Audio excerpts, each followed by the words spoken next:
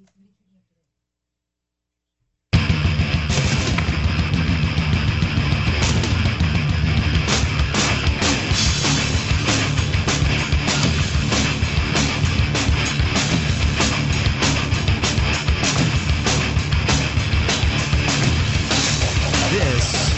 Free Talk Live. You can take control of the airwaves just by dialing in toll-free. You bring up whatever you want. 800-259-9231. The SACL CAI toll-free line. 1-800-259-9231. Join us on our website at freetalklive.com. We'll give you the features on the site totally free. Once again, that's freetalklive.com. Joining you tonight, it is Ian. And Meg. And Mark. Okay, so 800-259-9231. As we continue here, there's an update, Mark, you're going to share with us regarding the TSA. It was a few months back, a couple months ago, I guess, when some supposed good news came out about how, airports, if you don't like the TSA, you can just go ahead and get rid of us. Oh, you didn't know that? Well, it's possible. Apparently, Mark, it's not possible anymore. Well, and also there was the Republican senator or something who helped set up the TSA, was recommending that airports go with the private option. Do you remember that? Yes. Yeah, okay. So anyway, Washington, CNN. In fact, I have something about that Republican senator. A program that allows airports to replace government screeners with private screeners is being brought to a standstill. Just a month after the Transportation Security Administration said it was neutral on the program. TSA Chief John Pistole said Friday he decided not to expand the program beyond the current 16 airports, saying that he doesn't see any advantage to it. I bet there's no advantage to him he doesn't to get it. to expand the bureaucracy. Sure. I mean, he's the chief of the TSA. I don't see advantages to giving away my job to people. I think some people wonder sometimes whether, he's government bureaucrat. Why would they care about that particular area? It's just something for him not to worry about. It's not like his paycheck's contingent on how many airports he's in charge of or anything like that. But, I think that doesn't take into consideration human nature. I remember I was just watching something on television about how the states got their shape, and all of it was just a fight over land, from different territories fighting for land. Did you know there was a war between Michigan and Ohio on this little strip of land, Toledo, that Toledo was in? No, I had no idea. Surprised. Apparently, nobody died in the war. They just exchanged some shots and stuff, and Michigan hates Ohio or something like that. But, there was actually shots fired over this little strip of land. And, so people in government do care about how much area or whatever people it is. It's their fiefdom. Yeah, it is. It's their fiefdom. Yeah. So he said, though little known, the screening partnership program allowed airports to replace government screeners with private contractors who wear TSA-like uniforms, meet TSA standards, and work under TSA oversight. Among the airports... So TSA light, yeah, I guess? Exactly what it is. Yeah. But, I can see why some airports would opt for that. Some of the airports that have opted out of the government screening are San Francisco and Kansas City. The push to opt out gained attention in December when the fury over TSA's enhanced pat-downs, which some travelers called intrusive, some called it rape. Representative John Micah, wasn't a senator, it was a representative, a Republican from Florida, wrote a letter encouraging airports to privatize their air screeners, saying that this would be more responsive for the public. At the time, the TSA said it neither endorsed nor opposed private screening. If airports choose this route, we are going to work with them to do it, a TSA spokesman said in late December. But on Friday... Not anymore. Yeah, the TSA denied an application by Springfield-Branson Airport in Missouri to privatize its checkpoint workforce, and in a statement, Pistole indicated other applications likewise would be denied. I examined the contractor screening program and decided not to expand the program beyond the current 16 airports, as I do not see any clear substantial advantage to do so at this time. What would happen? I mean, obviously this isn't going to occur, but what would happen if some renegade airport administrator decided to just change the security codes and lock all the TSA bureaucrats out one day and brought in his own security force? I think they'd bring the federal marshals in or something. Yeah, I think Obama would have him executed by those drones or something. I don't know. Just something ridiculous would happen to him, I know. He said that airports that currently use contractor screening will continue to be allowed to. Pistole said he had been reviewing TSA policies with the goal of helping the agency to evolve in a more agile, high-performance organization. I love it when they use that word. Why do they government. do that? I mean, I don't know. Show me the Pistole, Mr. Pistole. Please, Isn't it pistol? What I don't know. It's got an E at the end of it. Yeah. Please show me the first agency that was able to evolve into a high-performance, agile organization. Well, it's just agile and bureaucracy are like It doesn't make fire and water. They can't do the same thing. No. I mean, come on. How could they possibly? The TSA can't even figure out what its own rules are at this point. So that's it, huh? Yeah, he told of the change on Friday night. Micah said he intends to launch an investigation and review the matter. You know why? Oh, you can go. Is there more to this? I mean, yeah, there's a little more. I've got something about this Micah character. Yep. It's unimaginable that TSA would suspend the most successful performing passenger screening program we've seen over the last decade. Unimaginable. Oh, wow. Micah said Friday night, the agency should concentrate on cutting some more of the 3,700 administrative personnel in Washington who concoct this decision and reduce the army of TSA employees that has ballooned to more than 62,000. Boy, thank goodness he cares so much about slicing back government, right? Oh, wait, this is the same guy who ran the war on, was a major drug warrior and probably still is. And he wasn't complaining when George Bush was in charge. No. Nearly every positive security innovation since the beginning of the TSA has come from the contractor screening program, Micah said. A Union for Transportation Security Administration employees said it supported the decision to halt the program. Really? The Union for the TSA employees doesn't mind that the private contractors competing with the TSA employees have been halted. Let's talk to Vince in Indiana. Vince, you're on Free Talk Live with Ian, Meg, and Mark. Hello. Hello, gentlemen. How are you doing? There's a lady here, too. What's on your mind tonight? And I'm sorry. Ladies first, right? Go ahead, Vince. But there was a gentleman here. He's a libertarian on the city council for Indianapolis. And he proposed that they, I guess bring up some type of resolution, which they didn't do, to halt the TSA screenings out there at the Indianapolis International Airport. Mm-hmm. But now I noticed, I watched my little government channel. Yeah. And guess what they're asking for? They're asking for more money. Who is? The airport authority. Ah. They're asking from the state and from the city of Indianapolis. Well, there's never enough, is there, Vince? There's never enough. I mean, they always have to have more. Harassing people is expensive business. But the number of passengers actually is declined by, 42%. Wow. Hey, thanks, Vince, for the call. Appreciate hearing from you tonight at 800-259-9231. The TSA is just doing an excellent job in driving people away from American airports. 42%. Well, that's why they need more funding, because as the passengers dry up, they're not getting as much taxes from each ticket. I mean, if you've got half the tickets that are being sold, you've got half the revenue as far as taxes are concerned. And there's so many stupid little... I know there's a 9/11 tax on every single airline ticket. Yeah. It's like, I'm paying because some crazy man drove a plane into a building. I'm taxed for that. You'll pay because we say so. You'll pay whatever we say, or you'll just stop flying, which is apparently what 42% of people have done in India. And some airlines have managed to make themselves more profitable by cutting routes. So, I mean, you're already seeing the beginning of it. They're cutting the routes out. Pretty soon a couple of them will die off, and you'll have one airline left, and the government will have to nationalize that one. Yeah, and it'll cost $30 to bring on a carry-on, let alone a bag. Yeah. Mm-hmm. Yep. And don't forget how you're going to get treated. I just wonder when they're going to start charging for bathroom use on the planes.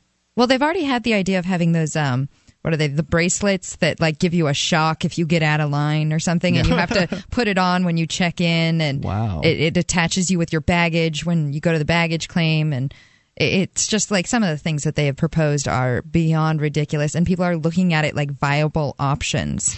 Well, I want to come back and talk about this character, this John Micah. Normally I don't like focusing on politicians, but this one deserves it because he has been out on the forefront of this privatization issue, making himself look like a small government conservative. Let's slash back the TSA. Look, I'm the man.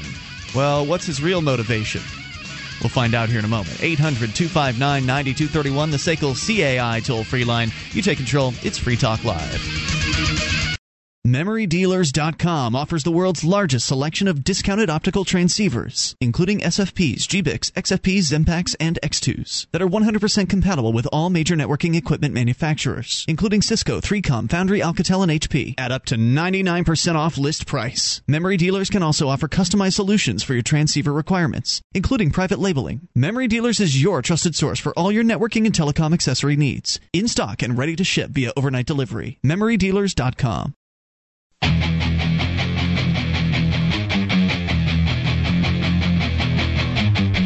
This is Free Talk Live. You can dial in toll-free and take control of the airwaves. Bring up whatever's on your mind. 800-259-9231, the SACL CAI toll-free line, 1-800-259-9231. Join us online at freetalklive.com and enjoy the features on the site totally free. Again, freetalklive.com. Much to discuss here tonight. Of course, your calls are the primary element if you make them. Also, don't forget to visit our website at freetalklive.com where you'll find different features. You'll find that they're free, unlike those other talk show hosts that want to charge you for accessing their sites. We've got a mobile site, in fact. You've got a smartphone. You can just punch up m.freetalklive.com, get quick access to software.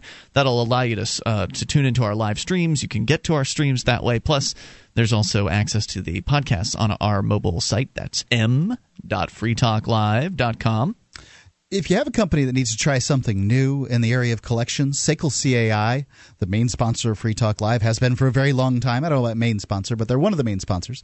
They do collections, early out billing, and they purchase charged-off receivables. SACL's employees are trained in resolving issues for your customers and treating them with respect. They know that not only do you want to collect your money, but you want to keep your clients too. SACL CAI. You can see their banner at freetalklive.com.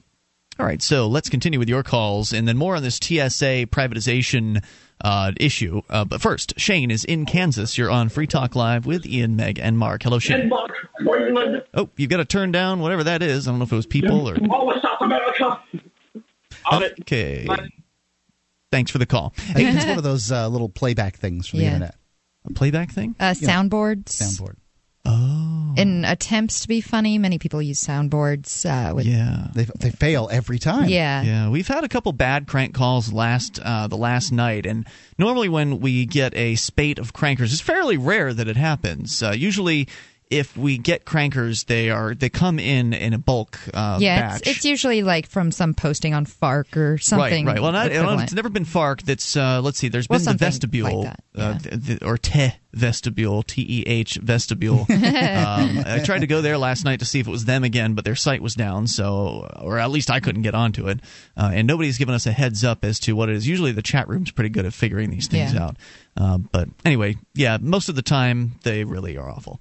800-259-9231. But we appreciate a good crank on this show. Crank. There's nothing wrong with a good crank. I miss whatever happened to the John Lennon and whatever guy. Lennon Murder Truth. Yeah. LennonMurderTruth.com. I miss that guy. That was always fun. I'm not sure he was cranking us. Well,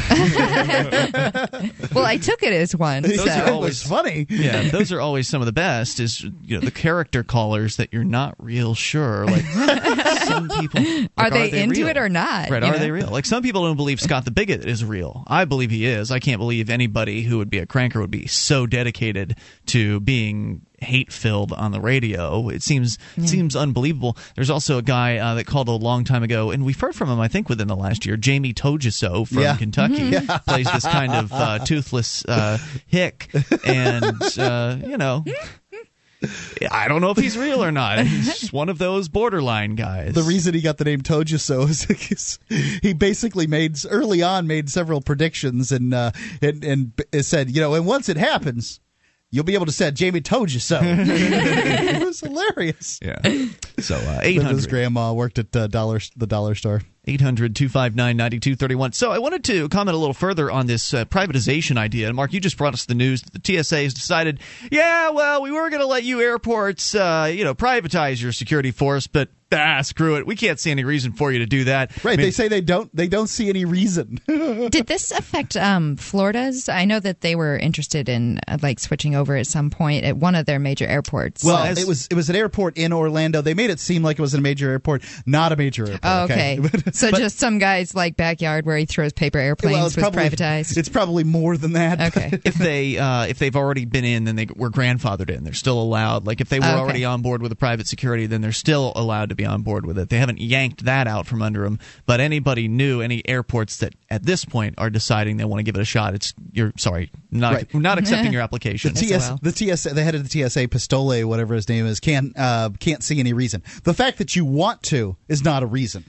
Right. Well, he's in charge, Mark. Right. You have to even apply. You have to beg permission from them in the first place, or when you could, you'd have to beg permission from the TSA to even have them allow you to do this. So I've actually had this sitting in my show prep stack for a few weeks. We've never gotten to it. Becky Akers over at LouRockwell.com comments on this John Micah character. And remember, Mark, when this first came out, you were singing his praises. Oh, Representative Micah, you're so small government. Oh, look at what you're doing. This is great. I don't know that I went all that way, but and I just hate politicians. I was immediately on this guy saying, whoa, this guy is not a friend of freedom. Look out. And now Becky Akers has uncovered the truth. I need some I have to hear some audio from this exchange that you're talking about here. We may despise our sociopathic rulers, says Akers, but our contempt for them doesn't come close to theirs for us. Witness how they play us for fools as they prattle about privatizing the groping and ogling that they inflict on passengers at airports.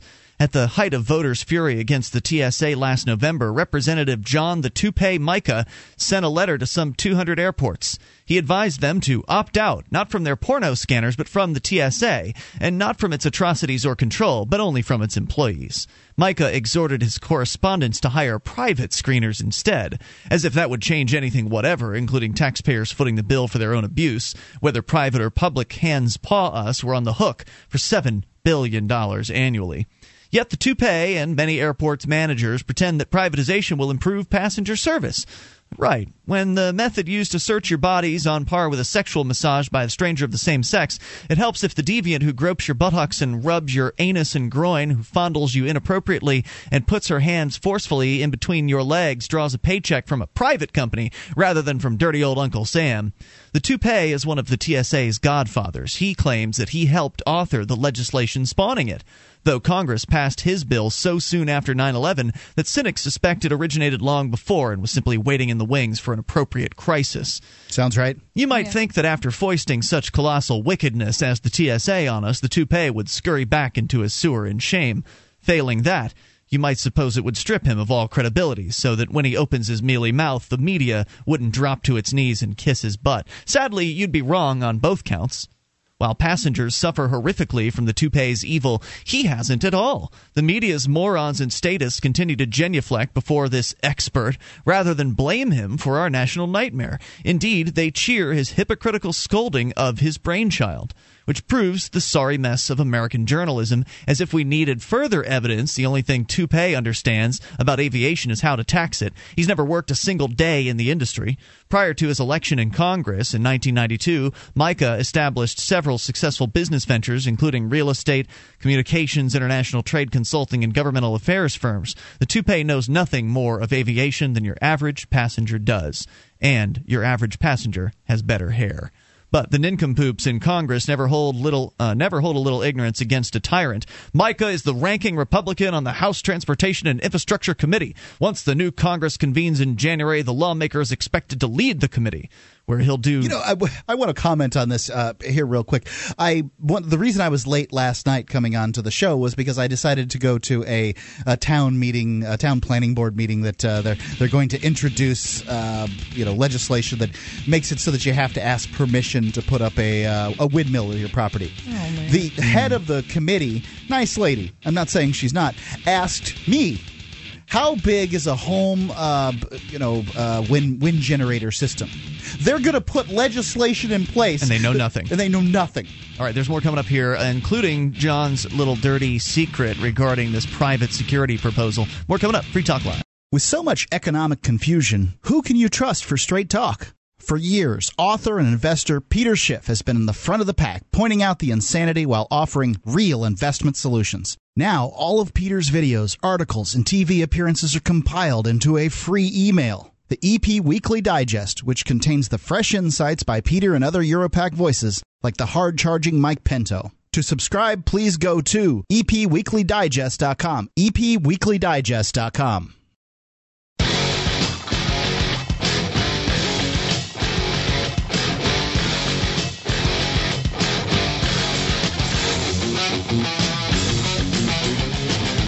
This is Free Talk Live. You can dial in toll free and take control of the airwaves. 800-259-9231. That's the SACL CAI toll free line. 1-800-259-9231. Joining you tonight, it's Ian. And Meg. And Mark. We invite you to our website at freetalklive.com. You can enjoy the features there. We've got a lot of stuff, including our webcam. You can watch, listen, and interact. The chat room is built into the same page as the cam, so just go to cam.freetalklive.com, and you can do all that for free. That's cam.freetalklive.com, courtesy of Memory Dealers. MemoryDealers.com is your trusted source for all your networking and telecom accessory needs. They offer great prices and services on used networking equipment such as Cisco routers and switches. They have the world's largest selection of discounted optical transceivers that are 100% compatible with all major networking equipment manufacturers at up to 99% off of list price. They also offer customized solutions for your transceiver requirements, including private labeling. In stock, ready to ship, the overnight delivery. It's MemoryDealers.com. All right, so we're continuing here with a piece from LouRockwell.com's Becky Akers, who is the lady on the spot when it comes to critiquing the TSA and just really jumping all over these guys. She's been doing it for quite a long time. Good for her. Yeah, doing a great job.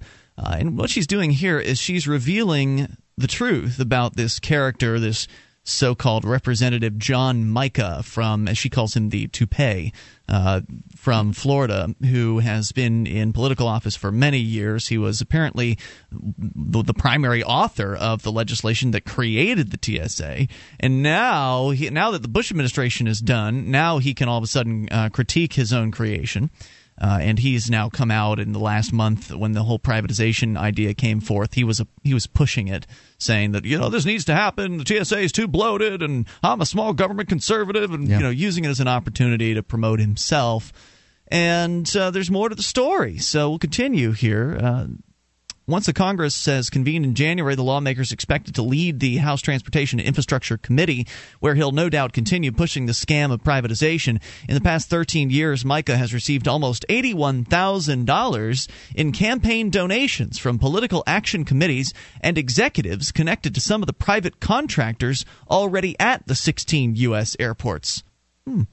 But there's more. How convenient, then, that airport managers who are fed up with the TSA itch to replace its goons with private ones, though they'll sexually assault us as outrageously as their federal counterparts do. Passengers at opt-out airports won't be able to sidestep security procedures. TSA sets the security standards that must be followed, and that includes the use of enhanced pat-downs and imaging technology if installed at the airport, according to the TSA spokesperson. Of course, as we've told you now, they're pulling that option off the table entirely.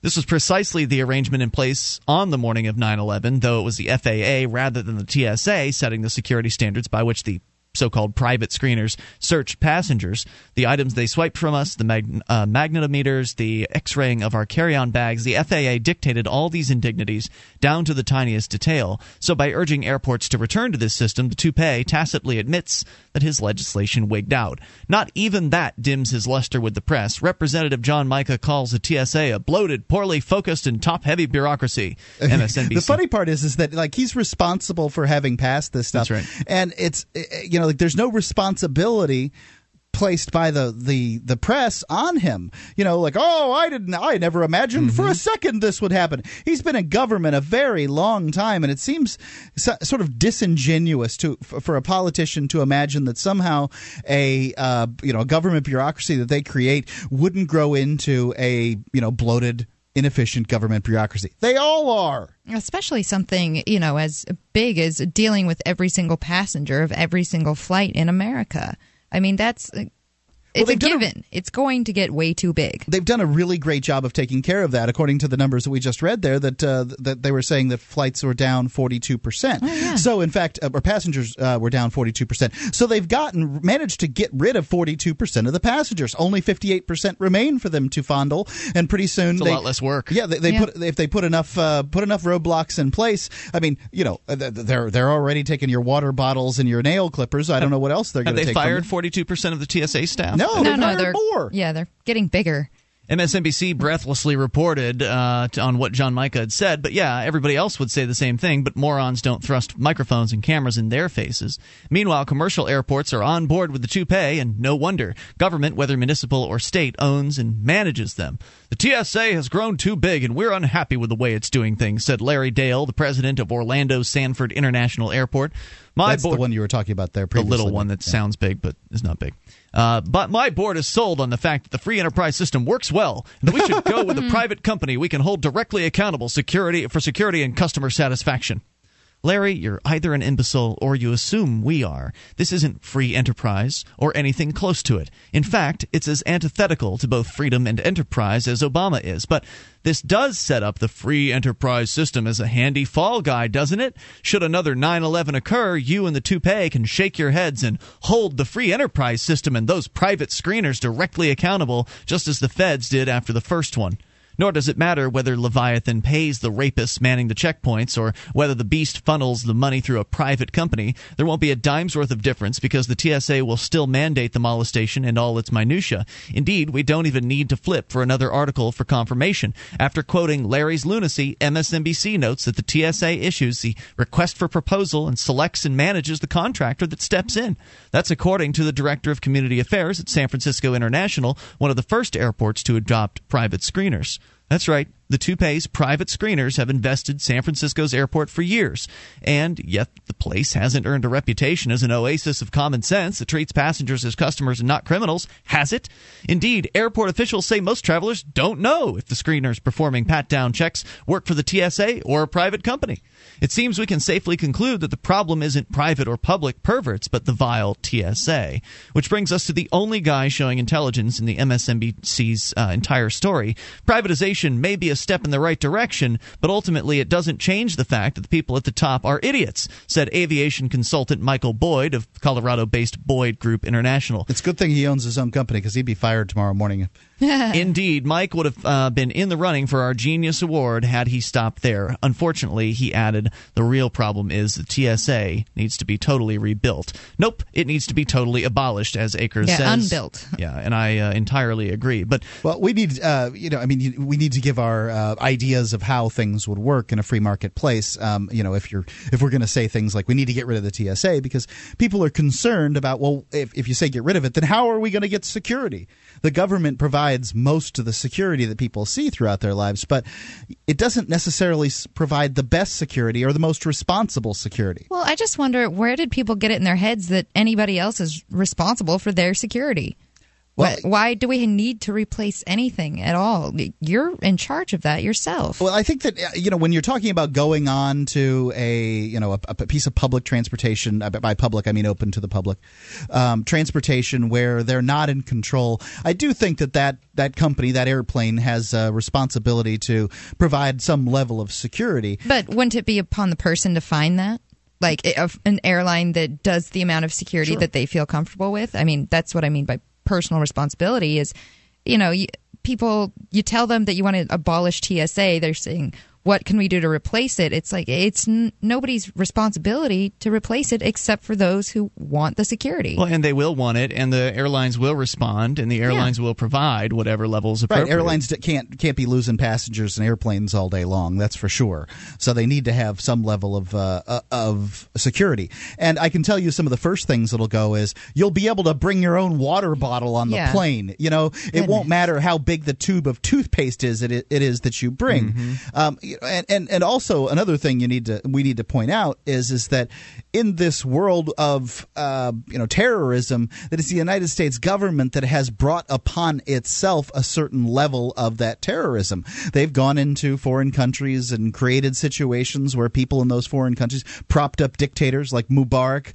the guy from Tunisia, I can't even remember his name off the top of my head, the Saudi Arabian king, and the people see this and they find it abhorrent and they want to do something about it. I don't think the best thing to do is to blow up private buildings in the United States, but I can see why they think that is. And here's the real kicker. Guess who's based in John Micah's home district? One of the companies that does the airport private screening, a company called Covenant.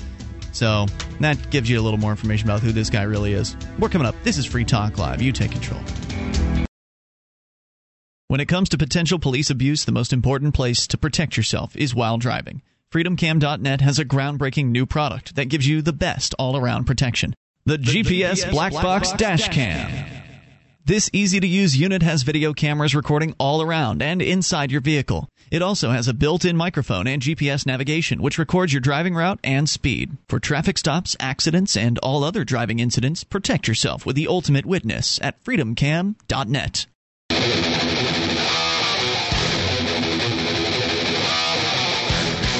This is Free Talk Live. You can take control of the airwaves by dialing in toll-free. Bring up anything you want. 800-259-9231, the SACL CAI toll-free line. 1-800-259-9231. Joining you this evening, it is Ian. And Meg. And Mark. All right. And you can join us on our website, of course, at freetalklive.com. If you like the show and want to help support Free Talk Live, you can do that by shopping with us. You just start your shopping at Amazon through our special link, which is shop.freetalklive.com. That'll take you to Amazon and allow you to buy whatever it is you normally would buy at Amazon. It's just that we're going to get a cut of the sale. Same great prices, same huge selection, dozens of categories, even used items, brand new items. A lot of them have free Super Saver shipping, so don't miss out on your opportunity to get that. And start your shopping through our link. That's shop.freetalklive.com. It'll be a great way to get your shopping done and help Free Talk Live all at the same time.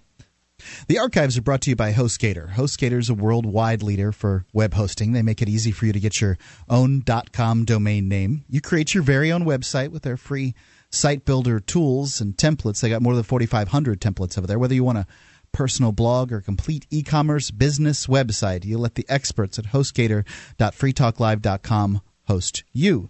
Use that portal that we've created, HostGator.freetalklive.com, and you'll get your first month completely free. They have 99% uptime guarantee, 45-day money-back guarantee, 24/7 technical support. Everything you could want from a website hosting service, they do. And they're one of the big names, HostGator.freetalklive.com. All right, so we're going to continue. We'll take your phone calls, and then coming up, a really bad idea coming out of South Dakota. First, Scott is in Massachusetts. You're on Free Talk Live. Yes, good evening, Ian, Speak Mark, of the devil. And Meg. How are you? Very well. What's up, Scott? Thanks. Go ahead. You know, what's going on in Egypt is going to affect the United States directly. But before I say that, how it's going to affect the United States, Mubarak is going to be overthrown like the Shah of Iran, and behind the shadows is the CIA and the Mossad, which is the Zionist secret police, to destabilize You Egypt. think that the CIA is behind this? Absolutely. But this guy is a politically connected U.S. puppet, basically, right? I mean, he's kind of in there because they're okay with him. Yeah, they've been fine with him for 30 years. It doesn't matter. You know, when the Shah of Iran was deposed in 1979, the CIA installed the Shah. All right? They installed the Shah. Then he was overthrown. Our government plays so many games, and in the Middle East, we're bogged down in Iraq and Afghanistan, and we're aligned with the Zionists. I am not aligned with anybody. I'd like to say, point of correction, I'm not my government. Sorry. Yeah. It's not my government either. Unfortunately, we have to live here, and we have a Zionist-occupied government. I don't even know what that means. Let me explain what it means. Yeah. A Zionist-occupied government means that the media is controlled by the New York Times, ABC, what are you CBS, talking the about? Jews, the Goldman Sachs, Bear Stearns. You are so out of control. The whole idea that the media is controlled by the New York Times. I mean, what are you talking about? Let me explain. Is this show not considered the media? I mean, we're not on the radio, on 93 radio stations across the country. Is that not the media in your mind? I'm saying that the Jews control the bulk of the media. The Jews control Wall Street, Goldman Sachs, Bear Stearns, the Rothschild family controls these giant banking houses.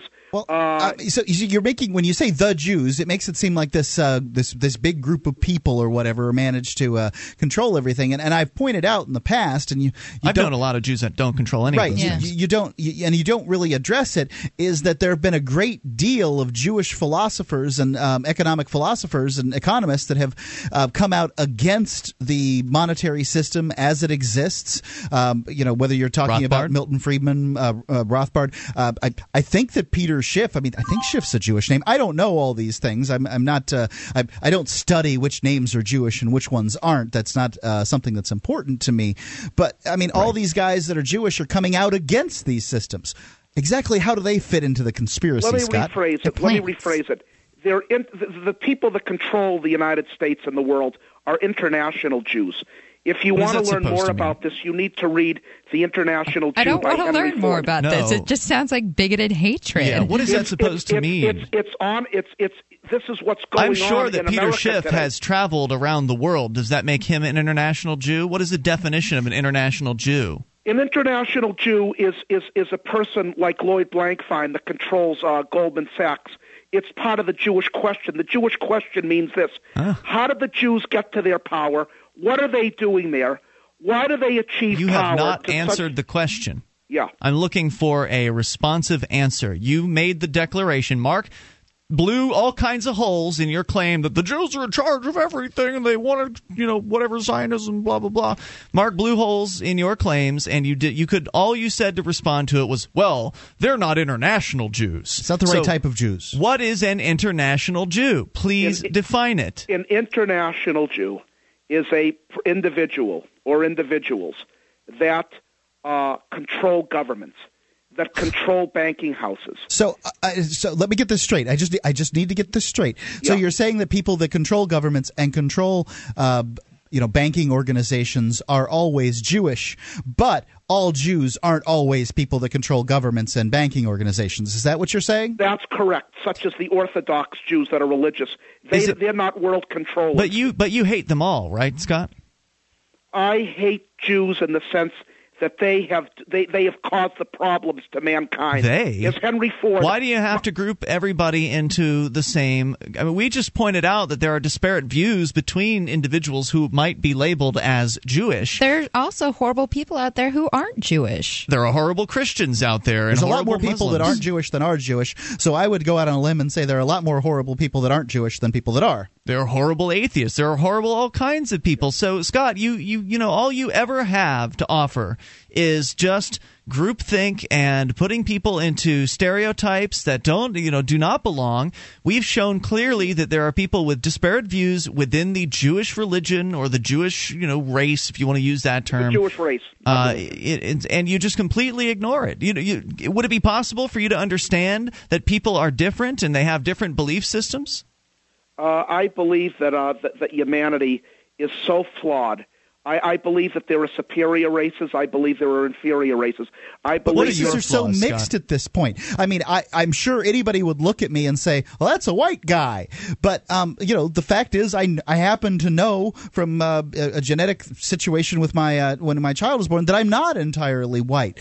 So I mean, you just don't know. And Scott, I've got to say, I think you should go get yourself a genetic test. They're really it's cheap. Too scary for him. Yeah, sure. Or you could do one of those background things that they do with DNA now, which basically it shows that you're derived from one of 6 different groups that started in the world, and the majority of people end up being Jewish. Really? In their background. Yeah, there's like 2 full groups that most people came from that are based out of Jewish faith. What would you think about yourself, Scott, if you found out that you had Jewish heritage? It would be. A doctor might as well come into a room and say that I have cancer or diabetes. But you had just said that all Jews. I mean, you had just said that that all people that control governments and banks were Jewish, but not all people. You should get yourself a bank. Well, I don't think you can be genetically an international Jew, right? I mean, that's not my understanding. If you want to understand this, it's very complex. I don't really. It's not that complex, Scott. Yeah. It's just you're angry and hateful. It's very simple. I don't know how it started for you. It was probably Daddy that taught you how to hate people because they're different from you, or at least that's what he told you. Or he didn't love you enough. Yeah, well, maybe that was it. That could be it, Meg. If your audience wants to learn more about this, goodbye, Scott. Thank you for the call tonight. Appreciate hearing from you. 800-259-9231, the SACL CAI. I will never understand it. Yeah. You'll never understand what? That kind of bigotry. Just that. Yeah. I know what people are going to act like because of their ethnicity. I mean, it's just generation upon generation of ignorance, propagating itself. I've never understood it, because up until I was maybe 6 years old, like when you see a dog give birth to puppies, it can have white puppies or spotted puppies or black. That's how I thought people worked too. So I didn't understand race for like the first, good 8 years of my life. As far as I'm concerned, there's no reason to even understand race. Yeah, so I don't understand the bigotry. It's so just... How can you approach a person and say, because of, your background, I hate you? I don't hate the people who are doing the oppressing around the world, and they are not Jewish. They are all kinds of people. They are human beings who have gotten it into their heads some very wrong, twisted ideas, like Scott. And it's viewpoints like Scott's that result in things like genocide and result in things like destruction of societies. Right, like he can deny genocide all he would want, but I mean, it takes that level of hate to do that kind of thing. Absolutely, the level of hate to where you can look at another human being and say that you are somehow lesser than other human beings. You are not human being. 1-800-259-9231. It's sick. It's Scott that's the one that's sick. It's Scott is the one that has a problem. And I don't think there's anything we can do to help him. I mean, we've tried talking to him over the years, and he's still just as angry as he's ever been. More coming up. You take control and bring up anything. It's Free Talk Live. Have you been thinking about starting a website? I'm going to tell you about a great offer from HostGator. HostGator is a worldwide leader for web hosting, and they make it easy to get your own .com domain name. You create your very own website with their free site builder tools and templates. Sign up at hostgator.freetalklive.com to receive your first month completely free. Whether you want a personal blog or a complete e-commerce business website, let the experts at hostgator.freetalklive.com host you.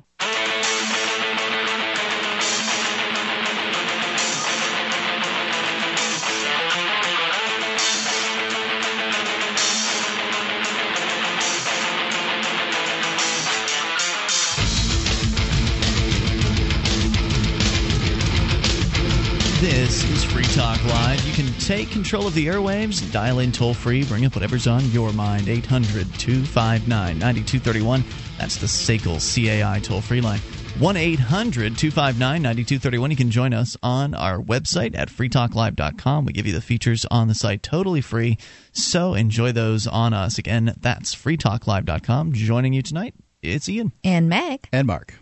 All right, so we're going to jump right into your phone calls. And then coming up, the Super Bowl is imminent, and some people are pretty upset because sex workers will come into town. Mark, you're going to tell us about that. But first, to the phones and your thoughts. Stephen is in Virginia. You're on Free Talk Live. Hello, Stephen. Hey, guys. Yeah, I'm just calling in about kind of what transpired on your last phone call, sort of. I think that a guy like that, doesn't have a lot of power. He's not a guy really... like, I'm sorry, you're going to have to, I guess, let's recap here. You're talking about Scott the Bigot for anybody that just is tuning in here, a very hate-filled individual. Is that who you're referencing? Yeah, I mean, if I would just call him Scott. I think he has views that maybe you are upset about. I myself kind of am sort of taking it with a grain of salt. I wouldn't really call him Scott the Bigot. I understand that you're angry at Scott, but I'm not angry at Scott. I pity him. Okay, you're upset with his views, but I just pity him. He's a sad, sad man. And he is a bigot, so I'm going to continue calling him Scott the Bigot. So let me tell you one of the reasons why I don't chasten Ian for doing such a thing. And I agree that it puts him in this little box and it makes him more difficult to get out of. But we've been talking to Scott for quite some time now. A couple of years, and his views tend to be the same. And one of the things that concerns me is that when people hear him talking on the radio, and he calls on a pretty regular basis, sometimes multiple times a week. And my concern is that what they'll think is the Free Talk Live is an opportunity for bigots to get on and talk about whatever they want. So just to protect the integrity of the show, I don't mind him being called that. Please go ahead and respond. Well, okay, I guess what I'm saying is if you do think Scott is a bigot, Scott doesn't have a lot of power, all right? People like Scott, if he is a bigot, don't have a lot of power over other people. I don't think there's a lot of people like Scott in the government. How do you know? Okay, all right. If you're saying there is, I don't know where you're getting that idea from. Well, there's the Robert Byrd guy and the Strom Thurmond were both pretty big-time bigots, and they managed to stay in for a very long time. Those guys are gone. They are now, but I mean, it's a new generation where one must keep one's bigotry a little less on one's sleeve, right? Just because they don't call, just because the politicians don't call talk radio shows and spew their hatred doesn't mean that they are, these paragons of virtue as far as their beliefs about other people. I disagree. I think that certain types of bigotry and racism you can wear on your sleeve in this country, and I think I think there are several instances of that I can name, and it doesn't involve Jews and blacks. Please go ahead. Okay. First of all, I'd like to cite the comment by Robert Reich, who at the time during the stimulus package hearing, just after 7 days after President Obama was elected, and his comments concerning white male construction workers. Okay? The comment was this: I'm concerned that these stimulus package funds not necessarily go to white male construction workers. Now, I didn't hear, I haven't heard you guys speak about that, but to me... We don't talk about politicians typically on this program. That's basically institutional racism, if you ask me. Then there's the instance of the Justice Department ruling concerning the Black Panther intimidation of white voters in Philadelphia. Okay, and they did not prosecute the Black Panthers, who one of them had a weapon, a club in his hand, and you can see it on YouTube. Now, my point about this is that was not prosecuted. Now, that's the lack of prosecution in that case. What are we talking about here? We're talking about institutional racism. No, not what. When? Oh, with the Black Panther thing, that happened during the Obama election. They were intimidating people into voting for Obama at that particular voting location. Okay. No. Okay, so you're obviously not aware of what transpired. That's okay. I don't hold it against you. She is. She's aware of it. You guys aren't. So that's something that you need to be informed about, and I'm glad I could tell you about it. Well, I appreciate it, but I mean, one of my thoughts is that the more you talk about racism, the more you have racism. So, what I see racism as is, let's use blacks and whites because that seems to be the biggest form out there.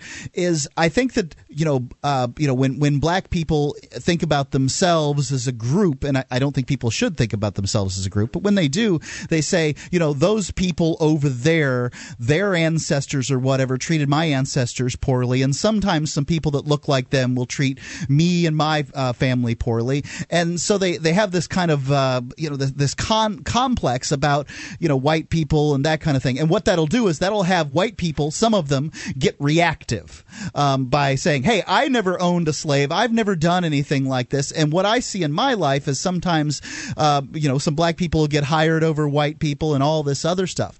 And what I think it is ended up being is this kind of hot potato match where people throw the racism thing back and forth, and I don't think that serves anything. I as a guy that most people would perceive as white, and I don't even claim a race anymore because I think it's stupid, as a guy that most people would consider white, I'm not seeing racism on it doesn't offend me that some politician somewhere said something like, I'd like to see this program go to black people. I don't think government programs should exist and to benefit any one particular group, whether those people are white or black.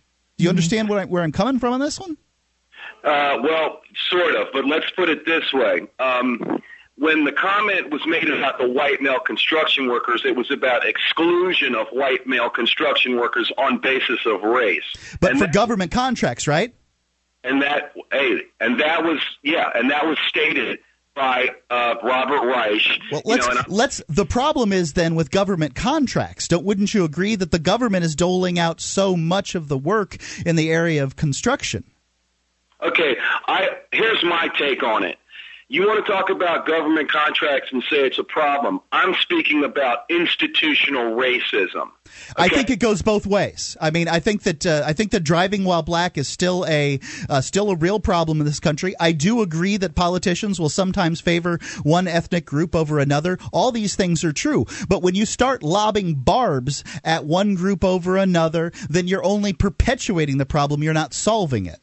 Right. I'm not throwing barbs. What I'm doing is I'm trying to bring up to you instances of institutional racism, which I feel are by people who are in power in the government, who actually have power. Okay, but didn't you start your call by claiming that the people in government aren't racist? No, I never said anything like that. Okay, maybe I totally misunderstood you then. Okay, so yeah, there's racist people like Byrd and Strom Thurmond, that those guys were gone, and I think the suggestion was being made that racism doesn't exist against black people in the federal government. No, what I'm saying is this. Eric Holder, refused to prosecute Black Panthers on basis of race. That is institutional racism against. Okay, so are you going to stop paying taxes? Against the victims of those crimes. Excuse me, are you going to stop paying taxes? So the fact is that is injustice. Are you going to stop paying taxes? You seem very upset about this. You seem very upset about the white people having the institutional racism, but you do understand that black people in this country are executed on a much higher level, that they are that they have crimes prosecuted against them on a much higher level than whites. Why aren't you beating that drum? You sound like a bigot when you say stuff like this. Here's the thing. I grew up in PG County, Maryland, okay? That means nothing to me. I understand racial disparity. I think it's wrong that this drug war has so many black people in prison, okay? Great. You can't play that card with me, bud. I'm not playing it with you. I am not calling you a bigot. I'm telling you that the way that you're talking makes you sound like one, and I'm trying to give you the opportunity to not. It sounds like you've got this, a chip on your shoulder, and I agree with you. There's racists in government. Okay, let's get rid of government. Thanks for the call. 800-259-9231. It's Free Talk Live. This Your Family Today tip is brought to you by Carnation Breakfast Essentials, helping your family get off to a nutritious start every day. Mornings can be chaotic, but a little advance work will take the pressure off. The night before, organize backpacks and put them at the door, along with anything else that your kids need for the day. Set a timer for 5 minutes before departure to give everyone a chance to mobilize. And off you go. For more tips like these, visit us at parenthood.com/yourfamilytoday.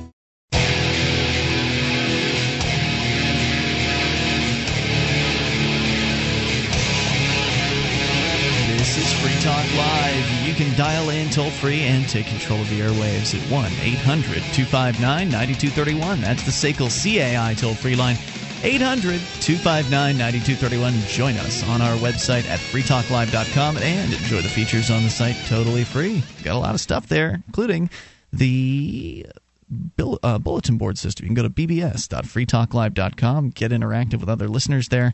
It's our message board, bbs.freetalklive.com. So how does a cruise to Bermuda sound?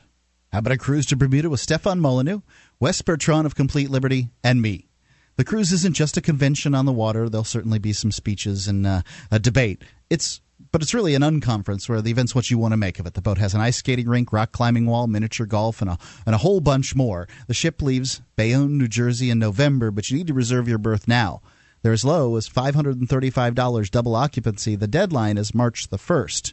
Go to cruise.freetalklive.com and do it today. It's cruise.freetalklive.com. You don't need to have the whole $535 to reserve. You can have as little as $200 reserve, and then you can pay later. It's cruise.freetalklive.com. So let's continue taking your phone calls. Then coming up, the Super Bowl and the sex trade. First, David is in New Hampshire. David, you're on Free Talk Live with Ian, Meg, and Mark. Good evening, hey, David. Ladies and gentlemen. What's on your mind? I was just going to respond to, Scott, and I don't know, man. It hurts my heart when I hear somebody with such a against. Yeah, I met many Jewish people, and I've always found them just great. I just thought they were great, the ones I met. I think if he met some and was friends with them. And besides that, one thing he talked about this cancer. When you all started talking about him, if he found some Jewish blood in his system, and that was kind of fun. But and then he said cancer. The only cancer he has is the hate. That's his cancer. That is the cancer he has. Absolutely. In my opinion. Hate only hurts the hater, no doubt. Exactly. And I don't know. I just, I hope he I think you're right. What you said earlier, David, is if he could find a Jewish person or a black person that he could connect with, but that would require him to actually connect with people. And from what I understand of our conversations with him over the years, is he's a fairly antisocial individual who, basically holes up in his apartment and then, reads his hate books and likely visits hate websites, and essentially the world of hatred consumes him. He has hatred for not just, when he calls the show, he focuses on certain groups that he hates more than others, clearly, but he has disdain for anyone who isn't in his sort of white Anglo-Saxon Protestant mold, and so therefore he's less than likely to even be friendly towards others, to even have the opportunity to encounter and have a positive experience with somebody who may have a different blood stream than him or a different origin. I'm sure he has encountered those people and just didn't know. And, might kick himself later when he finds out, but, He just doesn't seem like the kind of guy who is someone who can even meet people. People, just in general. Right. I was going to say one other thing. Sure. If he's so bothered by, maybe there are some Jewish people who have a lot of money and do have some power, but why doesn't he go out and get some power himself? He could work hard. Maybe those people were like hardworking, nose to the grindstone, and they worked hard, and maybe they did accumulate some money and power. He could do that. People can do that. He could, but thankfully he hasn't, because then he'd have power and... right. Well, he'd understand if he went out and worked hard, then he'd understand how you have to work with other people. That's true. It would probably mitigate his stance to a great deal. Right, you don't make it on top by screwing people over in general. That doesn't tend to work for a long-term positive business, screwing your customers over and hating and being angry at them. You have to serve them. You have to give them things that they want, and you have to give them meaning as many of them as possible, not discriminating against different groups of people because you have some sort of an issue. That's just going to hurt your business. It's actually, business can help bring people together. There's no doubt about that. Good suggestion, and David, thanks for the call tonight. Appreciate it. 800-259-9231. That's the SACL CAI toll-free line. You can bring up whatever's on your mind. So is the Super Bowl this weekend or is it next weekend? I believe it's this weekend. You really are asking the wrong crowd. Yeah. But the Pro Bowl was over the weekend. I didn't get to see the outcome. I usually like to watch that. The Pro Bowl? What is that, the college thing? No, the Pro Bowl is when they really this is why did you do this? Why aren't we talking about brain surgery or monster trucks? For God's sakes, we have as much qualification. The Pro Bowl is I'm talking about I'm taking the lead here on sports, and you're the one with a football jersey on today. I'm wearing a shirt that says football on it, so I'm more qualified than somebody. Yes. My wife is more qualified to talk about this stuff than I am. Did she buy that for you? No, actually, it was left by a workman at my house down in Florida. I didn't know how to get back to the guy, so I washed it and laid it there, and he never came and got it, Gotcha. So I wore it. But I like it. It's warm and comfy. All right, well, let's move on. The Super Bowl is this weekend, presumably. Yeah. So where is it going to be? I don't even know. Who's in it? Yeah. What's a football? It's going to be in Texas, down where the Dallas Cowboys play, in Arlington. I think that's where the Dallas Cowboys play. Now, they just pick some place, right? They just kind of rotates around. It doesn't have to do with where the teams are from. No, it has nothing to do with where they are. They plan ahead. I think they've gotten 2 years warning on the Super Bowl. And they always pick southern places. You're never going to see it at Lambeau Field or something like that. That's where the Green Bay Packers played or do play or something like that. And so it's always in the southern places. So what's going on, Mark? People are pretty upset about this, apparently. This is from some people. Rutherford.org. This is the Rutherford Institute, and they look like they're parlaying the Super Bowl's popularity to talk about issues that are important to them. The wildly popular Super Bowl is and with its revelry of sex, drugs, and alcohol, invariably imparts a bacchanalian aura after Bacchus. The Roman god of debauchery or whatever. I've never seen that word written in that fashion, but to whatever city it plays host to it. But Super Bowl, let's see, 10 before 50, Roman numerals. 45, which will take place in Arlington, Texas on Sunday, February the 6th, and will be no exception. Greater numbers of Americans reportedly planning to celebrate the showdown between Pittsburgh Steelers and Green Bay Packers by throwing parties, attending party, or watching at a bar or a restaurant. Consumer spending is expected to reach $10 billion. Many potato chips will be sold. Lots of soda pop. I love dip. Beer. I love dip as well. It gets really cheap for all that snack food that I want, so that's really the only time I know that the Super Bowl is around is I can get hot wings for cheaper. Yeah. Hot wings, excellent stuff. And we can't discount all the chickens that are exploited for those hot wings. Of course, that doesn't include the money that will be taken by sex traffickers in the lucrative trade that surrounds the Super Bowl, which, according to the Miami Herald, is expected to generate as much traffic for prostitutes as it does for bartenders and bookies. Damn. In fact, the scale of prostitution at the last Super Bowl was described by government agents as incredible. According to Joseph Ullman. Well, wait a minute. Prostitution's illegal. You mean people are still selling sex for money? Amazing. Huh. Well, we'll find out what these people are so indignant about here in a moment. 800-259-9231. That's the SACL CAI toll-free line. And you can take control of the airwaves. Bring up whatever's on your mind. This is Free Talk Live.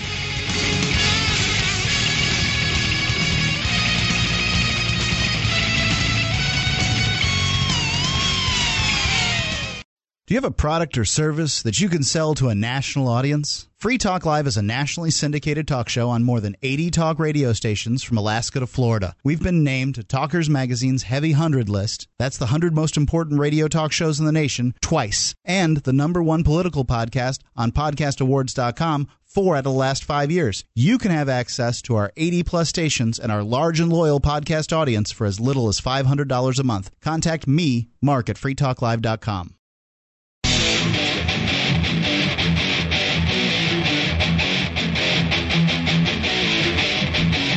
This is Free Talk Live. You can dial in toll-free and take control of the airwaves. 1-800-259-9231. That's the SACL CAI toll-free line. 800-259-9231. You can join us on our website, freetalklive.com. We give you the features on our site free.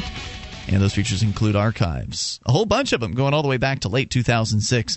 All of them free for you thanks to HostGator. You can download them right off the front page of the website. They're at the top of the site, last week's worth, and then you click into the archive section, and that takes you way, way back. All of it free. And again, at freetalklive.com.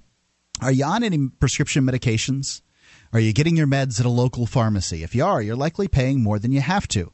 There's a better way. Discount Prescription Services will get you your meds at discounts as high as 70% off, and they'll deliver them right to your door. All you have to do is go to meds.freetalklive.com. Whether you need pretty much any kind of prescription medication. Obviously, they can't do the Schedule 1s or anything like that. But go to meds.freetalklive.com. Click on Become a Member. It's on the left-hand side of the page. They'll give you a call the next day. Their customer service is excellent. They'll walk you through every step, and you'll save big time. It's meds.freetalklive.com. All right, so we're going to continue here with the story from – where is this from, Mark? This is from Rutherford.org. Now, they are – and it's like a press release or is it – Yeah, pretty much. Okay, so these people are very upset apparently about the fact that when the Super Bowl comes to any given area that a lot of sex workers come along with it. And that's kind of where we're at in the piece. Well, yeah, they're going to go into this and expound on exactly what it is that they don't like about it, and I think it's an issue.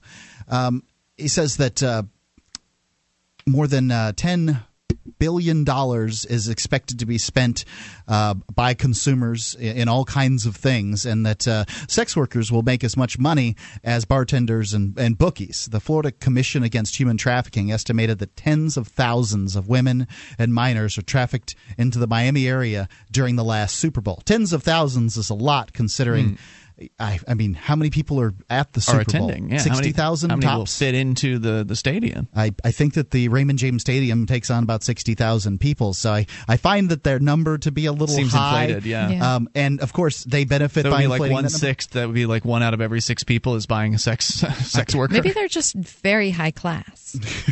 I don't get that impression. So, one such trafficker, Manuel A. Wolcott, was sentenced to 20 years in prison for offering a 14-year-old girl as a Super Bowl special during the 2009 game in Tampa.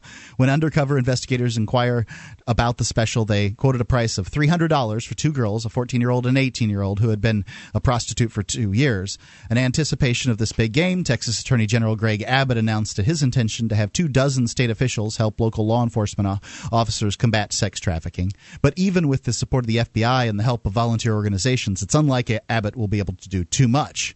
While most Americans don't hear much about domestic sex trafficking from the media or government officials, it is without a doubt America's dirtiest secret, infecting suburbs, cities, and towns across the nation. Is dirty. Well, I think that so the point that they're making here, that there's a $9.5 billion industry in girls, not women, and that it's highly mobile. They traffic women constantly. They're moved from city to city, state to state, country to country in order to avoid detection by police and cater to male buyers' demand for sex with different women. There are an estimated 100 to 150,000 underage sex workers in the U.S. And I think this is something that needs to be approached on Free Talk Live. We talk about prostitution being legal. Yep, that's right. We did recently, actually. And I think it was Saturday night. Where it's legal, say Nevada. I only know of Nevada as an example. That's right. You won't find any underage girls at those brothels because that's still illegal. Now, I think that having watched the Bunny Ranch show the one time or whatever it was called, I found those girls to be relatively attractive, and I think that to some extent you're talking about the chicken and the egg when you're talking about these Craigslist situations.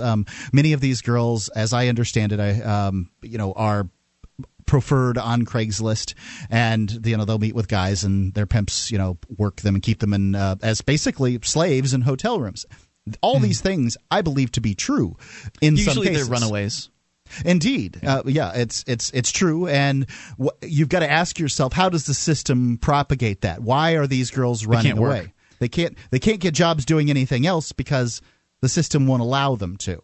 They've got problems at home, and in a freer world, you're going to have problems at home still, and some girls are going to run away. Yeah, and they may believe they may be under the false belief that the pimp will take care of them, unlike mommy or daddy. Now, of course, usually that just means he's exploiting them, but that doesn't mean they realize that at the time. I think in a lot of cases you'll find out that once they get kind of nabbed, that they're just stuck after that. They don't know what to go. Yeah. Or they've been threatened or whatever. They don't know how to get away. Or we'll kill your little sister if you try to leave or something like that. Sometimes that happens. Just getting away can be very difficult when you don't have a car. I mean, what are you going to do? Plus, this man is sort of in charge of your livelihood afterwards. So, once you step out of your job and your life, where are you going to go? And as I understand it, they don't make much of the money that they earn. In fact, that they just kept the slave masters keep them. And I think that all these are problems. And what I guess you have to imagine is, in a world where prostitution is legal, are these problems going to increase or decrease? I think a lot of people believe that the problems will increase, and I just don't think that's based on what?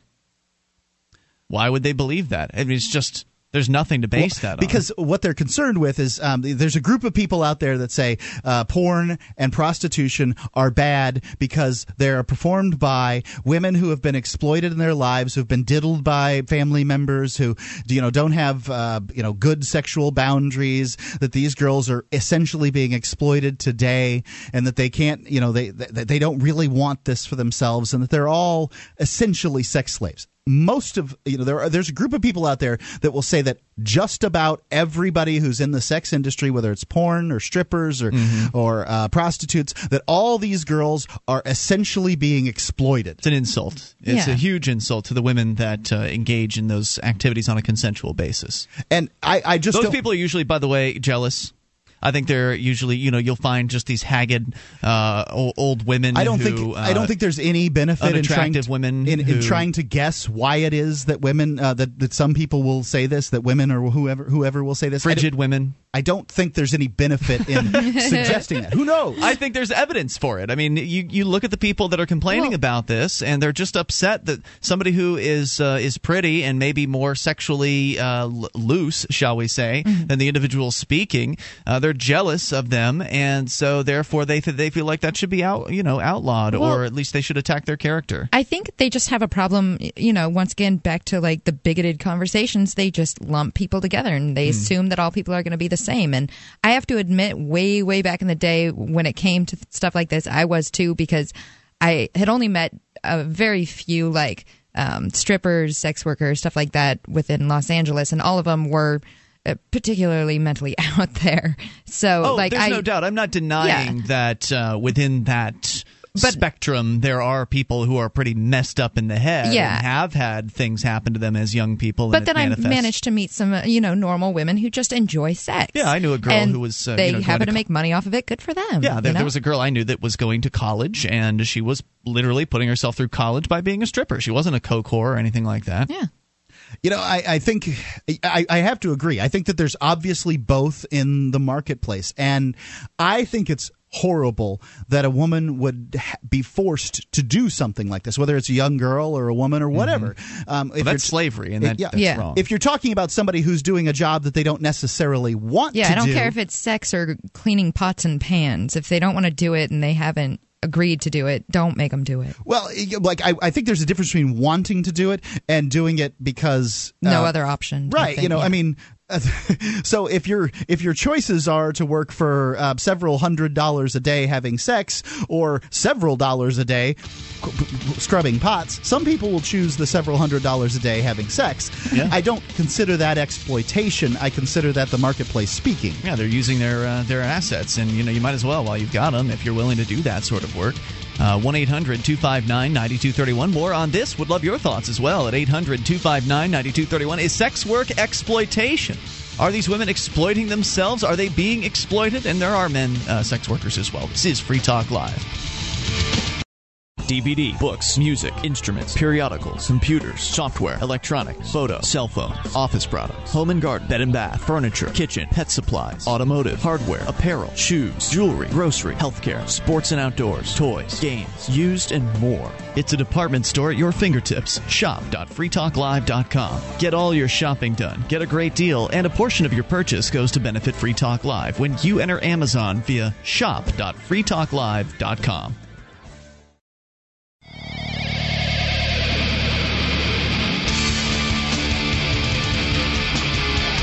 This is Free Talk Live. You are invited to take control of the airwaves and dial in toll-free. Bring up whatever's on your mind at 800-259-9231. That's the SACL CAI toll-free line. 1-800-259-9231. Joining you tonight, it's Ian. And May. And Mark. And don't forget, you can join us at freetalklive.com. And if you like the show and you want to help support Free Talk Live, you can do that. Go to promote.freetalklive.com. You'll get a whole list of things that you can do to get Free Talk Live on more radio stations, into more ears around the world. Promote.freetalklive.com. We're talking about what prompted this was this press release from, was it the Rutherford Institute?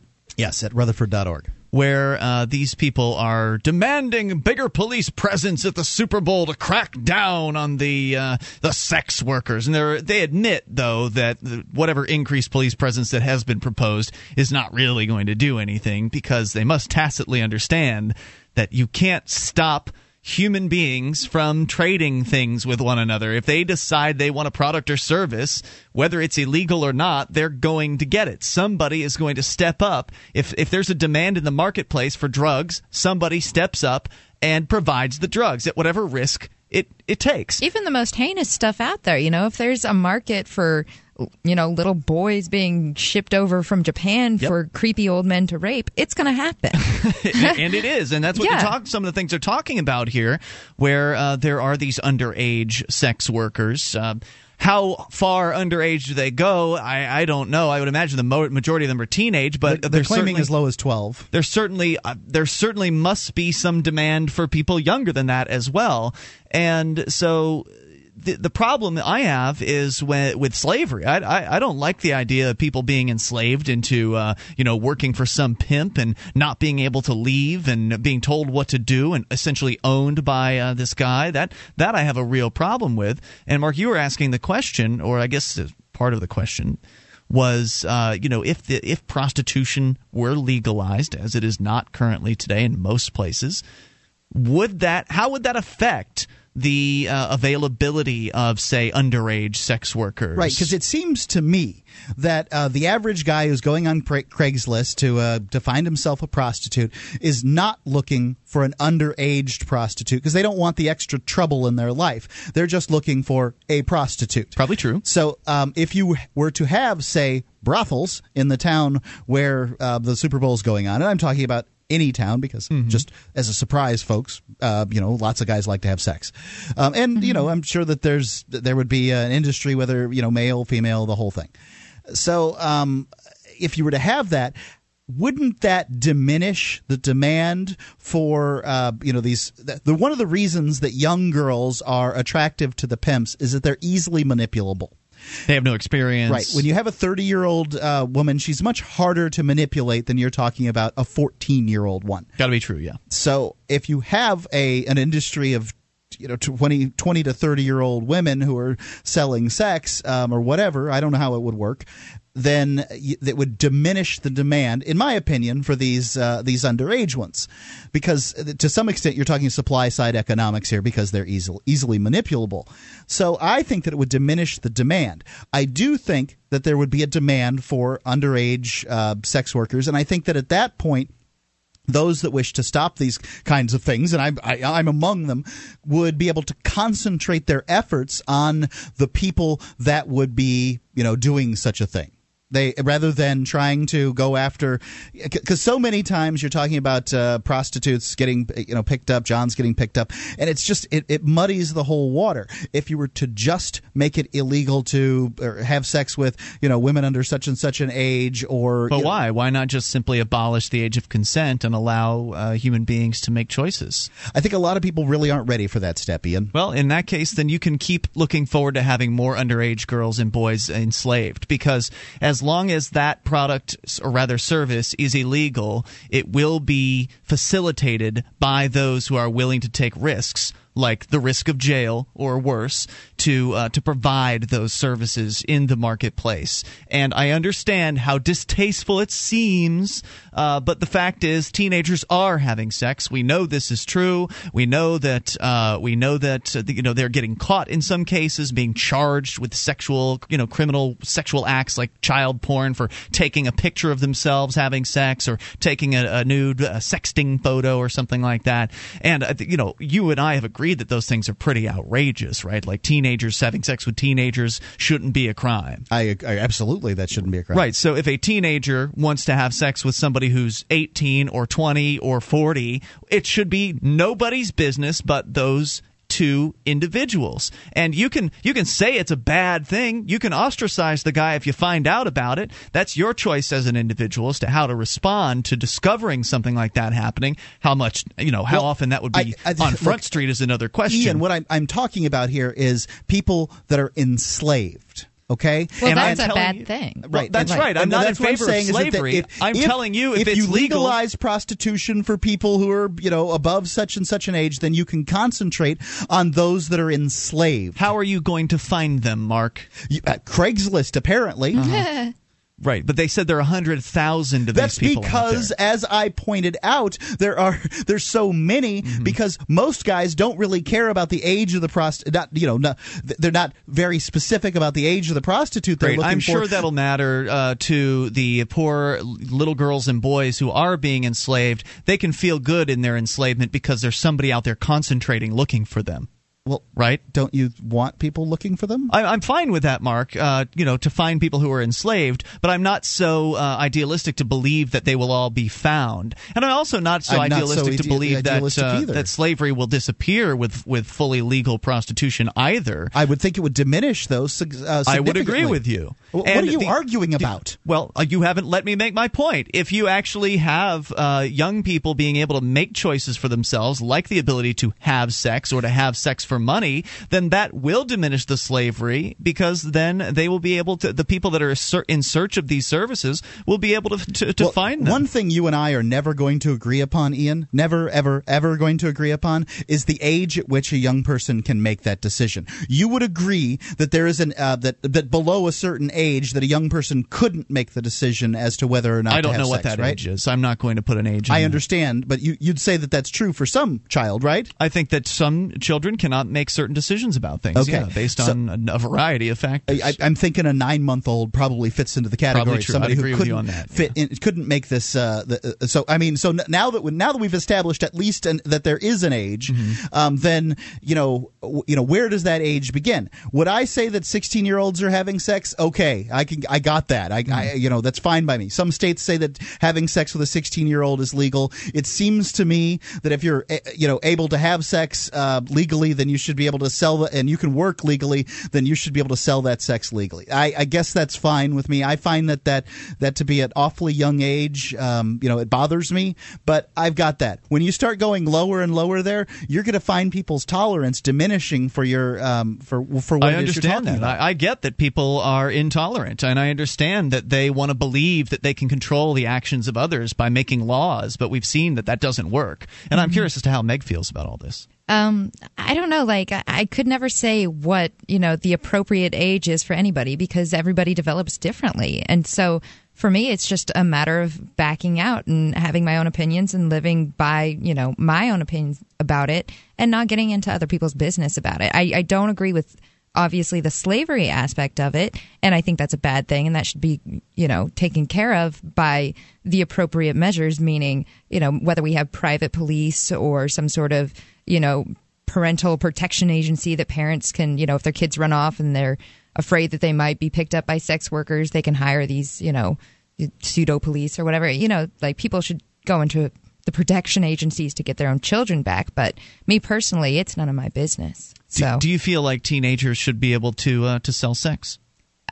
You know what? Like I said, it's not my business. If that's what they want to do, they're going to do it. And so me saying it's a bad thing or it's a good thing doesn't change it at all. It's just a thing. But it happens. I understand that. But from your perspective, I understand you don't want to get involved in it. But should they be able to without facing some sort of legal consequence? Oh, yeah. If everybody takes that hands-off approach, first of all, they're probably going to find work in another industry because everything will flourish if everybody was to take that approach with. But you could say that in a legal sex industry that prices might drop. That's a possibility because of increased competition and open competition. So maybe it would be less of an attractive thing for a teenage girl. Yeah, because I think a lot of women get into it just because it does make so much money compared to other things. Yeah, I can see that there's a huge allure for the amount of money that's involved with these kind of things, and I've seen for myself, a friend that tried to do stripping one time, and she made it one night and just found it to be so disgusting that she didn't go back. So the money wasn't worth it. But she didn't. She tried it because of the money.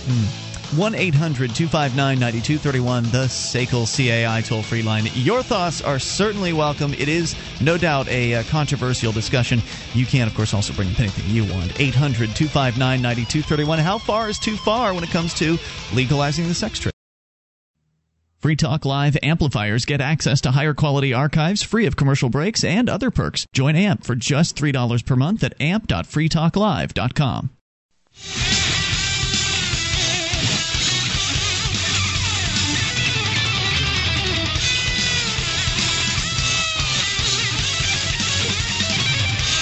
This is Free Talk Live, and we're launching into the third hour of the program. You are invited to take control of the airwaves, bring up whatever you might like at 800-259-9231. That's the SACL CAI toll-free line. A couple of questions on the table for those of you just tuning in, talking about sex workers, specifically the Super Bowl, attracting a bunch of sex workers to wherever it is the Super Bowl happens. This year it's going to be in Dallas. Super Bowls, the sex workers, of course, are a variety. There are some that are over the legal age and some that are under. And there are different questions, that crop up here. Some would say that the women in the sex trade and the men in the sex trade are exploiting themselves, or they are being exploited. I fully disagree with that statement. But maybe you are somebody who believes that to be true. Would love to hear from you at 800-259-9231. And also the question is, well, how do you actually reduce the instances of underage sex slavery, wherein teenage girls or boys maybe younger, essentially taken off the streets as runaways, perhaps by pimps, and then taken under their wing, so to speak. In some cases, they're actually kidnapped. This is true as well. Mm-hmm. Yeah, and the Rutherford Institute says something to the effect here, and they say nearly 800,000 children go missing every year. That's roughly 2,200 children a day. And then they say, how many of these young people are used to feed the constant demand for new and younger flesh? It's hard to say. And I take a certain umbrage to the demand for younger flesh thing. I think that mostly what you're talking about in the sex industry is people that want to have sex, and it doesn't really matter whether or not you're talking about somebody who's under the age of 18 or somebody who's over the age of 18, that if you gave them the offer of, say, a legal brothel in their town, that they wouldn't be, going to these places. I don't know, Mark. Like the forbidden fruit effect is fairly powerful. If you tell somebody that you can't have something, then they, in many cases, will want it even more. We've seen that with drugs, and it's probably true when it comes to underage sex as well. Well, it's true when it comes to sex in general. Like even just guys and girls talking within legal means, wanting to have sex within legal means is just the forbidden fruit aspect. Like, let's go do it in public or something like that. It's always much more exciting in those situations. It's just a sex thing. It comes with the territory of sex. And Mark, you've already admitted that you'd be all right with, say, 16 or 17-year-old teenagers engaging in a sex trade. Well, it bothers me. I mean, I'm not all right with it, but I don't think there's anything that can be done about it. I think that in many you're not states, going to cage those people. Many states, you're talking about 16-year-olds. It's legal for them to have sex. It's legal for them to have jobs. If they can make the decision to go to work, I suppose they could they can make the decision to have sex. I suppose they can make the decision to do sex as work. Yeah, and plus it shouldn't be punished because in a lot of cases the sex is its own punishment with some of the customers they get. So there's that, and there's the STD aspect. Yeah. Also, when you find if sex was made legal, you'd see the price drop in the same way that anything that is no longer forbidden will drop, and then you won't see the motivation for people to get into it as much. It will be to some extent self-regulating in that way. So my proposal is, total freedom and allowing people to make choices, which includes allowing them to make the wrong choices, which they're already doing. It's just that it's more risky now because of the illegal aspect to it, because it's illegal for young people to engage in these activities for money. That makes it a much more dangerous environment in which it actually happens. It's still happening. It's just more dangerous because it's a black market activity. And I think taking it out of the black market, as detestable as that seems to many people, is the best way to keep kids safe, to keep young people safe. Right. I mean, whatever laws we have against prostitution in this country right now are not keeping these kids safe. The claim here is that 800,000 children a year go missing. I guess that what they want us to believe is that they're all in the sex trade. Yeah, I was going to say, how many of those kids are just left by their parents at Costco? Come on. Well, the other estimate there was another estimate earlier that said it was 100,000 young underage people in the sex trade. How do you tell these things? They're just making numbers up. Right. So let's go to the phones and get your thoughts, and start with Larry listening in Indianapolis to WXNT. Hello, Larry. How you doing now? This is a sore topic with me. I mean, it's just so stupid how we do this. I mean, everybody knows that you can go to the internet right now, punch in 3 X's, and get thousands of X-rated websites. Sure. The kids are doing it. The first time you go there with the young and impressionable mind, the first time you do it and find that you're going there every time you sit down in front of the screen. So that's out there. But when you come on and talk about most of the law enforcement people, we're protecting our kids from this and we're protecting them from this, and then they don't have any jobs for them to go to. Back when I was a kid in the 60s and 70s, you could go get your job at a restaurant and make some money. Then the media, with all the soft porn that they got on there, it presses them into action. It shows them what they got to have. You got to get your hair done. You got to get your nails done. You got to get this kind of shoe and that kind of dress. All that costs money. So all we're doing is pumping our kids out there, and the pimps are getting a hold of them. If you have a 15-year-old daughter in your house and you tell her, honey, don't go out there and go and join with the pimp and get hooked on crack cocaine. You try to stop her, you put a bruise on her, you get a Class D felony for child abuse, and you lose your job. You end up spending about $5,000 for attorney's fees and still get convicted of a felony. So the stuff they're talking about, it's preposterous. It does not make any sense whatsoever. I'm not trying to say that I agree with teenagers selling sex, but sometimes that's the only thing they got that they can do to make any money whatsoever, with their parents being laid off, their jobs being shipped overseas, and every statute that comes out of our Congress, comes out of our state legislatures, is to destroy the family for the least bit of things. You get a situation that I know right now. The father tried to correct his kids, end up getting arrested for child abuse, Class D felony. Then the CPS came in, took the kids. He'll never get them back. His wife went on out there with Tony or whoever she was messing around with, and that's how it happened. So we need to take a comprehensive look at what's really going on, and then we'll see that when you say the sex trade, well, hey, maybe it's not too bad. Thanks, Larry. I appreciate hearing from you at 800-259-9231. That is the SACL CAI toll-free line. And, he mentioned the politicians. You've got some politicians out there that seem to have a real thing for keeping kids out of the workforce. And absolutely, one of the strongest points he made is that is about kids not being able to get jobs. I had a job at 12 years old. I mean, it wasn't legal, but I didn't care, and nobody cared, and I just worked, and everything was fine. And I don't feel like I was exploited. I really, really don't. I feel like it was You got valuable experience. I feel like it was more valuable than high school. I mean, from age 15, I did a job where I was in a cheerleading outfit and roller skates 8 hours a day. I mean, I didn't feel exploited at all. I was making money. I was making really good money at that point. And, I'll bet. It's just one of those things that if you know how to make money and you're comfortable with it, do it. And the fact that, kids my age now in my home state can't do that for money. Really? They cannot? I don't believe so. So they have to be age 16 now. I see. So it used to be 15 was okay. Now it's not okay. We've got to protect their innocence. Right. And it's really what if a kid wants to make money and they're 14 or 15 years old, what can they do? This leaves them drug vulnerable. Dealing and sex trade. It leaves them babysitting. Vulnerable. Well, there's babysitting, there's lawn mowing, there's some other things, but it leaves them vulnerable to people that would come along and offer them money for sex. Because babysitting, you're looking at what, like $10 for a night? I was making $300 a week sometimes in the 80s. I don't, if somebody came along and offered me $100 for sex, it wouldn't be nearly as motivating as it would be for somebody who couldn't make any money. Let's talk to Matt in Illinois on the amp lines. Hello, Matt. Good evening, Ian, Mark, and Meg. Hey there. What's on your mind?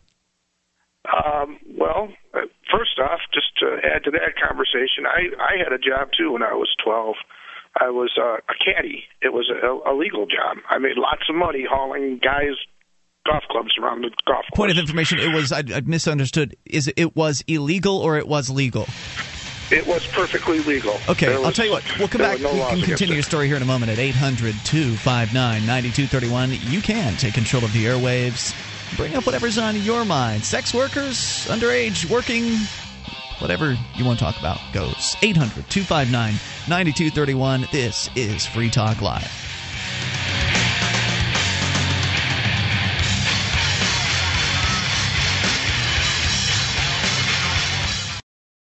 This program is brought to you by FreeKeene.com. FreeKeene.com features audio, video, and blogs chronicling the transition to a voluntary society. FreeKeene.com also has comments and discussion forums so you can be heard. FreeKeene.com.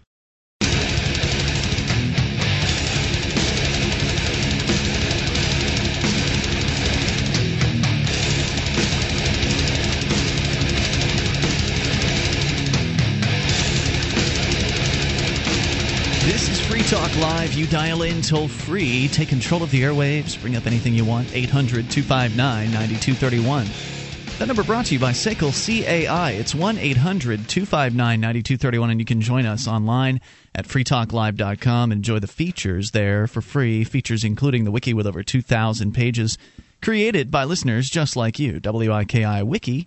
.freetalklive.com. The Totasac. It's the one-trip wonder for hauling goods from your vehicle to your home.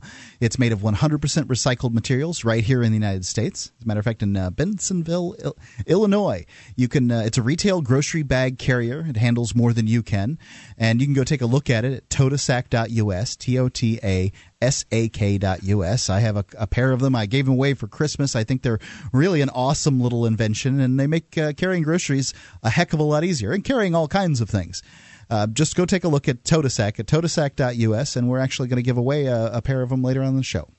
Yeah, so stay tuned for your opportunity to win those. Let's continue talking to Matt in Illinois. Matt, you're back on Free Talk Live. Okay, you're talking about prostitution, and I believe a couple nights ago, maybe even last night, you talked about a sting operation where somebody on Craigslist got arrested. He called he answered, maybe it was Sunday's show, he answered an article, and it was a sting operation, and they busted him. Somebody called in and talked about it. And anyway, where I live in Addison, Illinois, very close to Bensenville, Illinois, where they make Totasacs, there's within 5 miles of my house, in different directions, at least 3 different places where anybody can go and buy hookers. Some are more high quality, let's put it that way, than others. Some are more expensive than others. There's a house about maybe half a mile from me with a big sign out front talking about lady escorts, more of an escort service. And then there's one nudge, down the road, wink, about 5 miles. It says Adult Fun Girls is their name. And these are well-advertised places, and you know what they're about. I mean, they're not hiding it. But yet, if I go on Craigslist and I answer an ad for some woman who wants extra income to buy food, sure. I'm taking a chance of getting busted, or that's illegal. Right. Well, the established businesses have paid for permits, so they're left alone a little more often than the Craigslist workers. But prostitution is supposed to be illegal all the way around. Sure. And it seems to me like those businesses, those that are out there like that are never busted, they are protected. Yes, they are. It's really rare. I don't know what it's like in the rest of the United States. I've heard that Florida's worse in this area than most, but they have all kinds of lingerie modeling studios, intimate shower salons, massage parlors. And I mean, when a girl's giving you a massage and she's wearing a teddy and a pair of pantyhose with a garter, I mean, I've never had a massage like that, people. So there's those papers that their sole existence is just for the back for special massage pages, Yeah, absolutely. Yeah, do you check their certification at those places? Their certification is the over busty woman picture that just has the worst face ever, but nobody looks at the face. So, Monet. Thanks for pointing that out, Matt. Anything else you want to share? No, that was it. All right, man. Thanks for the call. 800-259-9231. Frank is in New York. You're on Free Talk Live. Hello, Frank. Frank? Folks. Good evening, folks up in Vermont. Yeah, I thought I listened to the show, and I really believe that, number one, we have to have an international age of consent so that people are not going to, let's say, they're going to be legally responsible for their actions and decisions. And that could be anywhere. I think in Europe it's about 16 or 15 in the EU. Here I think it's probably 18. Some states it's 16. I think in West Virginia it was 14 at one time and all this stuff. But in this country, Hawaii, I believe. Okay, but in this country it has to be, in a sense, be standard. And what we're going to see as our economy collapses is more and more prostitution and sex. Probably true. Just like in Russia. After the breakdown of the Soviet Union, you have a whole industry, especially in the Ukrainian areas that were industrialized that, no longer have their businesses intact. You have this whole, 20 years of lots of prostitution and sex trade and, video porno and all that stuff. And then you have the same dealers, the traders, that then will actually move the women and the merchandise to Turkey, and then from there it goes to Israel. It's interesting. The United States has signed conventions with the UN regarding the rights of children and different things. And the country that brings in the most underage illegal child prostitutes is actually Israel. And that's, a theocracy in a sense. And what's interesting about it is that we would boycott countries that do this. But, we've never cut the aid at all, and I think that's something that we should look at. It's very hypocritical, the whole sex trade industry. And the UN has written, a number of reports over the last 10 years, I think 5 or 6 major reports where they talk about child trafficking and prostitution and white slavery and different things. And you'll notice that, Israel is the number 1 country for that, and number 2 is Thailand. And even in Thailand, where it's illegal for the children to be prostitutes and things, it brings in so much business to the travel industry to the nation that the government doesn't prosecute the people involved in it. And it's also corrupt. The U.S. gives a lot of foreign aid to Thailand.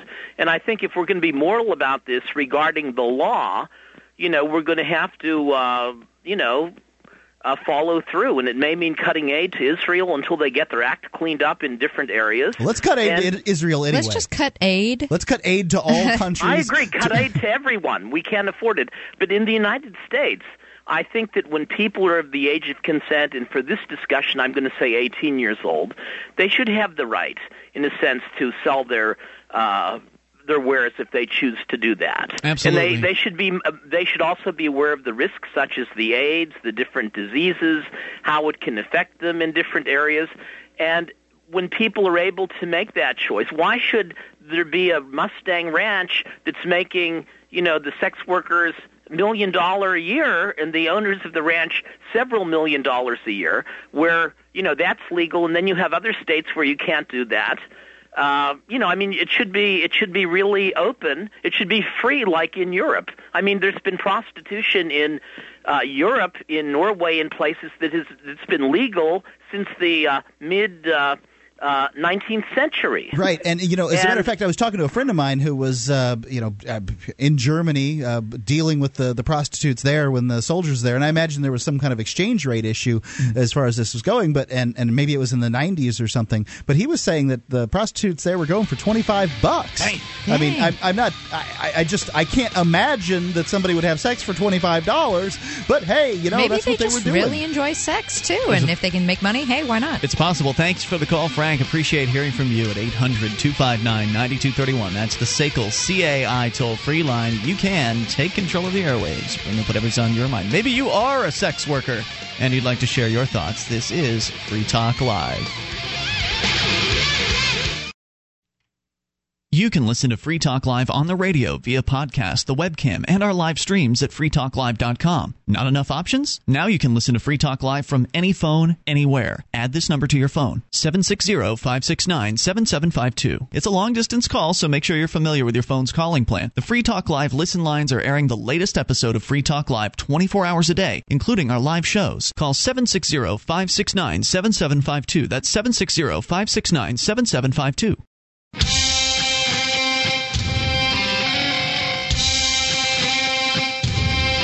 This is Free Talk Live. You can bring up anything you want. Dial in toll-free. Take control of the airwaves. 800-259-9231. It's 1-800-259-9231. You can join us on our website at freetalklive.com and enjoy the various features that you'll find on the site for free. So do that. freetalklive.com. Joining you tonight, it is Ian. And Meg. And Mark. And by the way, some of the features you'll find on our site include the Shrine of Female Listeners, the dozens of ladies who've taken the time to send in their validated photo or video proving they are listeners of this program. You can go to shrine.freetalklive.com to see that. And if you're a lady listener, get details on how to become part of the Shrine at shrine.freetalklive.com. Uncovering the secrets and exposing the lies. That's what the readers of freedomsphoenix.com get every day. Readers of freedomsphoenix.com are constantly provided the detailed, real news that lies between the lines of propaganda and the relationship that we have with coercive governments. FreedomsPhoenix.com offers up-to-the-minute updates on the economy, technology, communications, and the rise of the police state.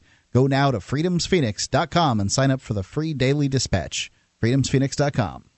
800-259-9231. Let's take your phone calls about whatever you want. Rich is on the line in Connecticut. Rich, you're on Free Talk Live. Rich in Connecticut, gone. Let's try instead Robert in Louisiana. Robert, you are on Free Talk Live. Yes, sir. How y'all doing? Hey, just great. What's on your mind, Robert? Well, I was just going to ask you something. I just got me a new vehicle the other day, and it got satellite radio, so I'm excited, so I'll be able to listen to y'all since we ain't got no station here. We are not on the satellite radio services, the Sirius XM, the pay services. We have a satellite channel, but it's not with them. It's ours is a free satellite channel. Oh, okay. So. Well, I'll still listen to you on my little iPhone app, then. Fantastic. I love that little thing. Ah, cool. But thank y'all so much. Was that all you wanted to share tonight? Was this a question about satellite radio? Yes, sir, that's all. All right, man. Thanks for the call. I appreciate hearing from you. Yeah, I've been working on Sirius XM for. You haven't been working while. very hard. You could give those guys more calls. That making more phone calls doesn't help, Mark. You should know this as a salesman. If you barrage somebody with calls, they hate you. I'm not sure that. I'm not sure you're. I mean, there's more people to talk to than just the one guy, isn't there? Yes and no. I've talked to a few people over the years, and look, Mark, I've got it under control. Thanks very much. Appreciate that. If you are somebody that is an XM Sirius subscriber and you do want to get Free Talk Live on one of those channels, you are certainly more than welcome to contact XM Sirius and talk to the right people there. And how do you know who to talk to? Well, you could email me and I could tell you, but I'm not going to put that information out over the airwaves. Or you can just ask, hey, who's in charge of news talk programming? And then they'll put you in the right place. Gotcha. And then let them know how you feel, and you never know what they'll decide to do. But yeah, Free Talk Live is on satellite radio. It's just not on the pay for satellite radio. We are on what they call KU band. It's a free-to-air service, which means that we pay to be on satellite radio, essentially. So we pay to get our signal, the LRN.FM signal, up on that satellite service, and then anybody with a cheap receiver and a cheap dish can receive that. So you buy the receiver and dish one-time purchase. There's no subscription fees after that. So it's you can get a dish for under $100, you can get a receiver for under $100. So for $200, and plus whatever time it takes to install it and point the dish, you're pretty much good to go. And you'll get all the LRN.FM programming around the clock, which is pretty cool. So 800-259-9231. You can go to LRN.FM to learn more about that as we continue taking your phone calls. Homeless John in Arkansas. You're on Free Talk Live. Hello. Hey, guys. What's up? What's happening? Oh, there's been a lot of changes in my life. You already see my girl. That's one of them. I don't know that I have seen your girl. Well, your co-host did. I forgot her name. Oh, Meg. Hi. Hi, Meg. What's up, John? What's on your mind tonight? Well, last week I called y'all, let y'all know I got a new project in the works now. Okay. And, well, I'm trying to raise money to make a documentary film about homelessness. Really? Okay. In order to do that, I need help. A documentary film about homelessness. How much money do you need? There's a good one out there right now about some singer from, I believe, the Fugees or Black Eyed Peas. I'm not up to date on all that stuff, but he went into the homeless world in Skid Row in LA for a few days, no money, no nothing, and it was a really well put together documentary. As a former homeless person, it really reflected that whole subculture well. So I mean, that's it's already been done, John. How is your homeless film going to be different? How is yours going to set the bar higher? Well, number one, guys, y'all see my work, especially you, Ian. You see my work, so I ain't got to explain it to you. But to those who don't understand, you got an armchair quarterback, and you got a quarterback that gets out there in the field. Guess who was out there in the field? You have been in the field. You have been homeless. You are currently not homeless, though, which is good. But you haven't really answered the question, and I haven't really seen. Right. I don't know what you mean when you say I've seen your work. I mean, I've seen your picture online, but I've never seen any video work from you. So I don't know what you're referencing. Yeah. Well, okay. Well, what's your vision for the? What is your vision for this? I mean, if you want to raise money for something, you've got to pitch. His vision is raising money. Come on. All right. All right. In the time we got left, I I'm going to sell myself. There we go. There you go. All right. For years here in the city of Little Rock, we got a administration that really all they do is lock homeless people up, put charges on them. But we got a new mayor that came in a couple of years ago, and he promised that he would implement a 5-year plan to end chronic homelessness. And he almost did it last year, except one of our city board of directors stopped him from doing it. And the mayor's name is Mark Stoller here in the city of Little Rock, and the city director, her name is Irma Hendricks.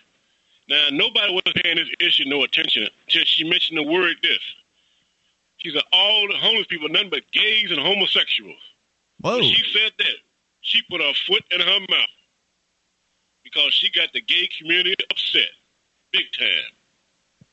Well, it's obviously not true. I mean, most of the gay people I know are pretty high class. Well, that's what the city board of director, Irma Hendricks, said. Y'all can Google it, in Little Rock, in Google. So are you wanting to focus on these issues for your film? I guess I'm not sure what the video is going to be. Okay, in the past, most of my work was done with a webcam and stuff I found in garbage cans. But this time I want to put everything in high definition, get back out there in the field, so to speak, and start talking to my people and put it up on the big screen.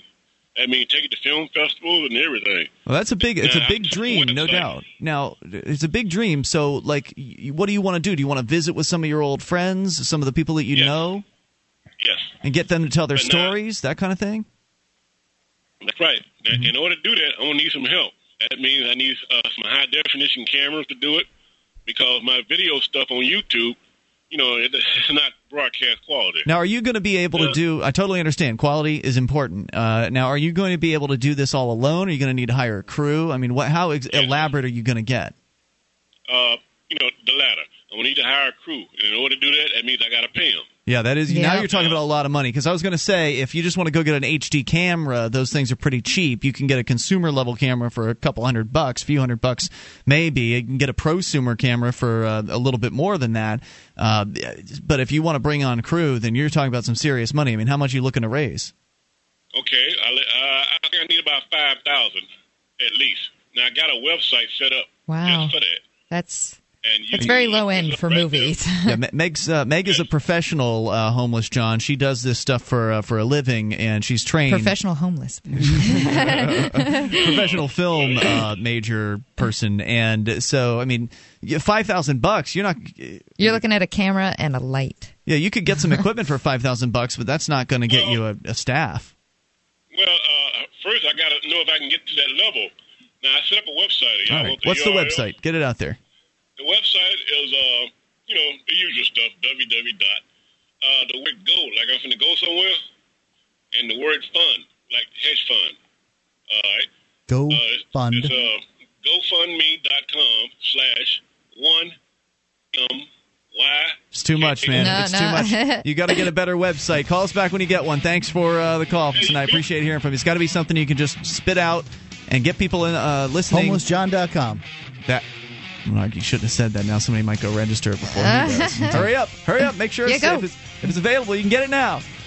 Thanks for the call, and good luck with your project. 800-259-9231. That's the SACL CAI toll-free line. Maybe enough time for your thoughts. Oh, hey, you want a totus sack? Call now. 603-435-1105. You get a 2-pack. 603-435-1105. On Free Talk Live, we talk about investing in gold and silver as a hedge against inflation, investment, and barter currency. We've teamed up with Midas Resources to offer you some great rates on some hand-picked gold and silver pieces. U.S. Eagles, British Sovereigns, 20 francs, Lakota Nation silver rounds, Montana silver reserves, and Walking Liberty halves. Call 877-857-9938 or go to gold.freetalklive.com. The shipping is the same for 1 as it is for 20, so try to get as many as you can all at once. Gold.freetalklive.com.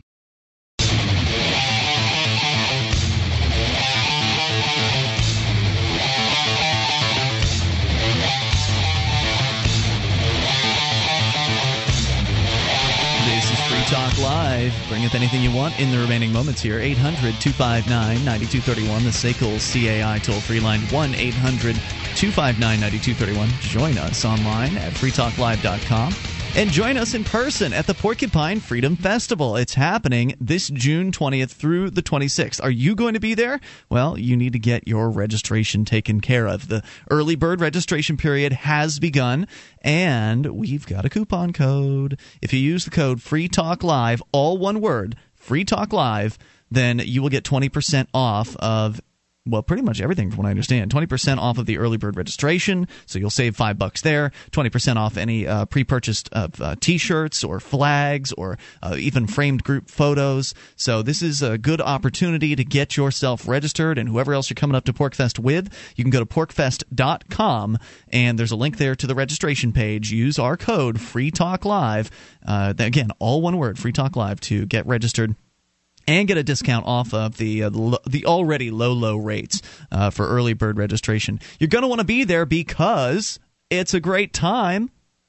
Meg, you've been. Oh, yeah, definitely. It's probably one of the best times you'll ever have in your life. I don't want to say that for everybody, but for me, yeah. It's a blast to be around other like-minded, liberty-oriented people. Hundreds of them, all at the same campground, having a good time all week long. You can't make it up for the whole week? Don't worry about it. It's happening on the weekend, too. So whatever amount of time you can come up for this thing, it's going to be worth your while. Now, if you can attend all week, there are going to be things going on like tours around New Hampshire, because the intention of the Porcupine Freedom Festival, I mean, it's fun for us here in New Hampshire, but we're here all the time. I mean, it's cool for us to attend, but it's even the more interesting for folks that are outside of New Hampshire that are maybe considering a move here as part of the Free State Project to come up to not only meet the community and socialize and meet your future neighbors, but also and friends, but also to tour around the state and check out the different areas and see just how beautiful of a place New Hampshire really is. It's beautiful from a physical perspective and also from the social perspective. It's an amazing group of people that are already here, and thousands more are pledged to move here as part of the Free State Project. Over 10,600 people pledged to move. You can go to freestateproject.org to learn more about the Free State Project, but go to porcfest.com. That's PORCFEST,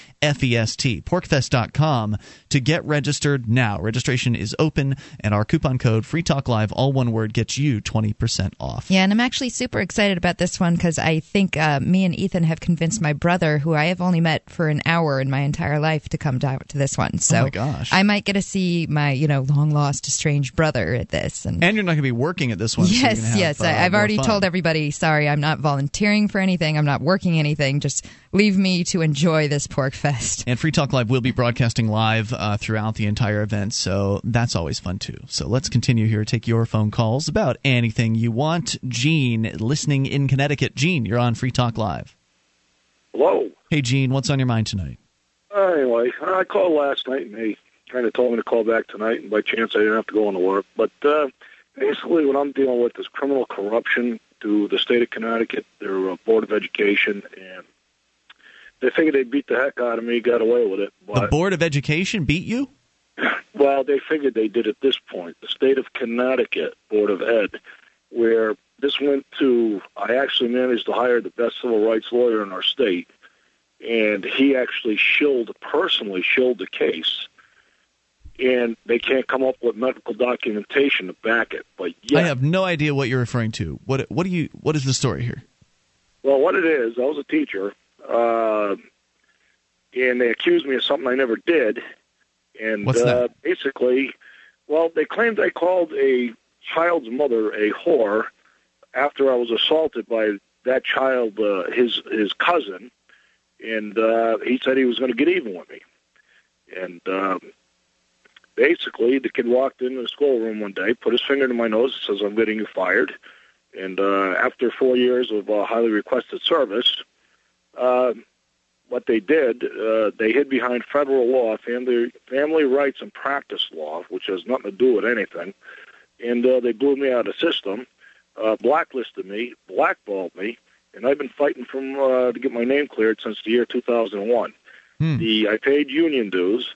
The union president at that point threatened to have me arrested back in 2002, and after this lawyer, who was supposed to be the best lawyer in our state, and I'm not a rich guy, I had to scrounge up every penny,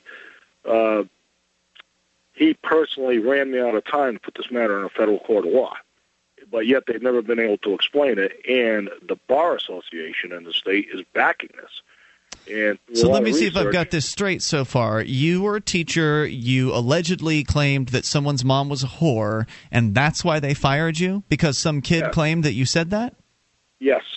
Do you feel like this was maybe an excuse for them to fire you and that they'd always wanted to fire you? Because it seems very unlikely, based on my experience of understanding that bureaucrats very rarely are fired, especially the teachers out there. I mean, I've encountered some really bad teachers in my life, and no matter what the outcry was, they were never fired. Yeah, if it was easy to get teachers fired, people would do this all the time. Yeah, so what do you think the real story is here? What they claimed was that I was not a permanent fixture, that I was a substitute, but yet I beat them on the hours against their union due book. And I don't understand what that means. You were a substitute, but you beat them on the hours. What's that mean? That means they utilized me more than what a substitute is only utilized for X amount of hours. If you go over that, you are deemed a full-time employee. Gotcha. Okay.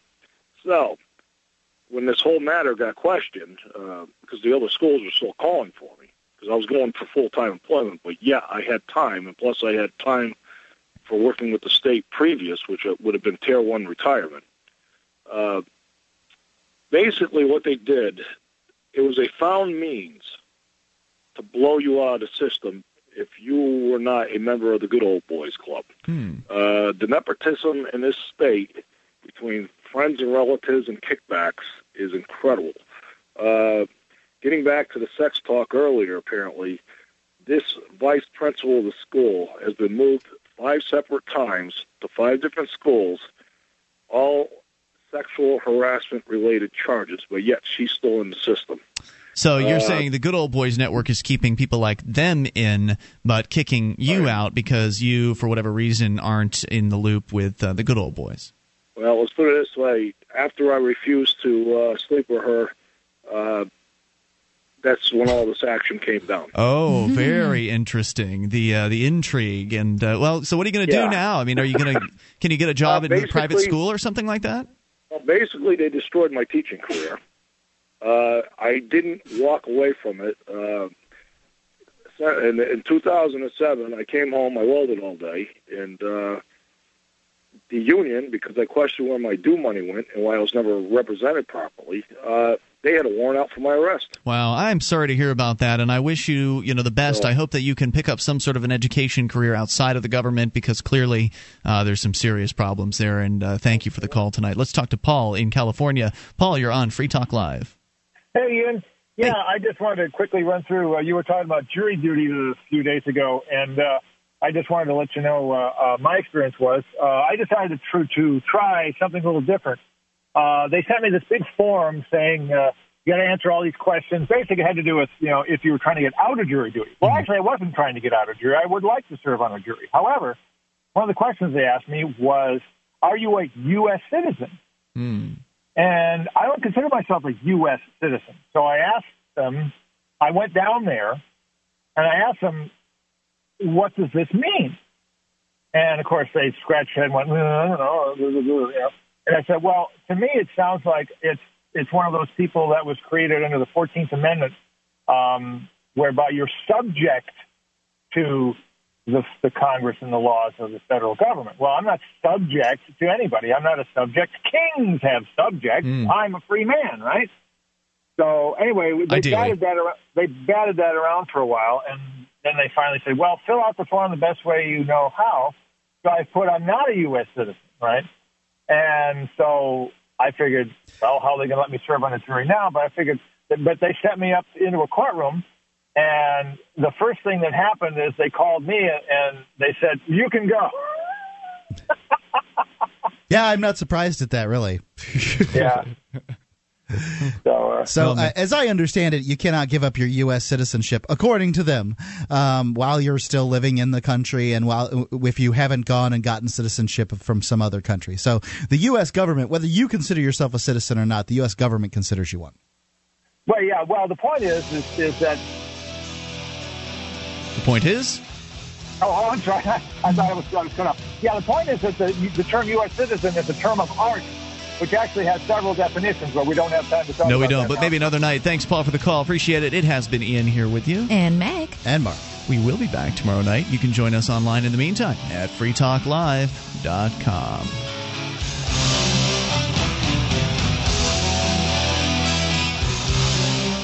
The following edition of the Edgington Post interview series is brought to you by the Free Talk Live AMP program. Become a Free Talk Live amplifier today for as little as $3 a month. Get perks and help us get on more radio stations and more internet connections at amp.freetalklive.com. That's amp.freetalklive.com. And here's Mark.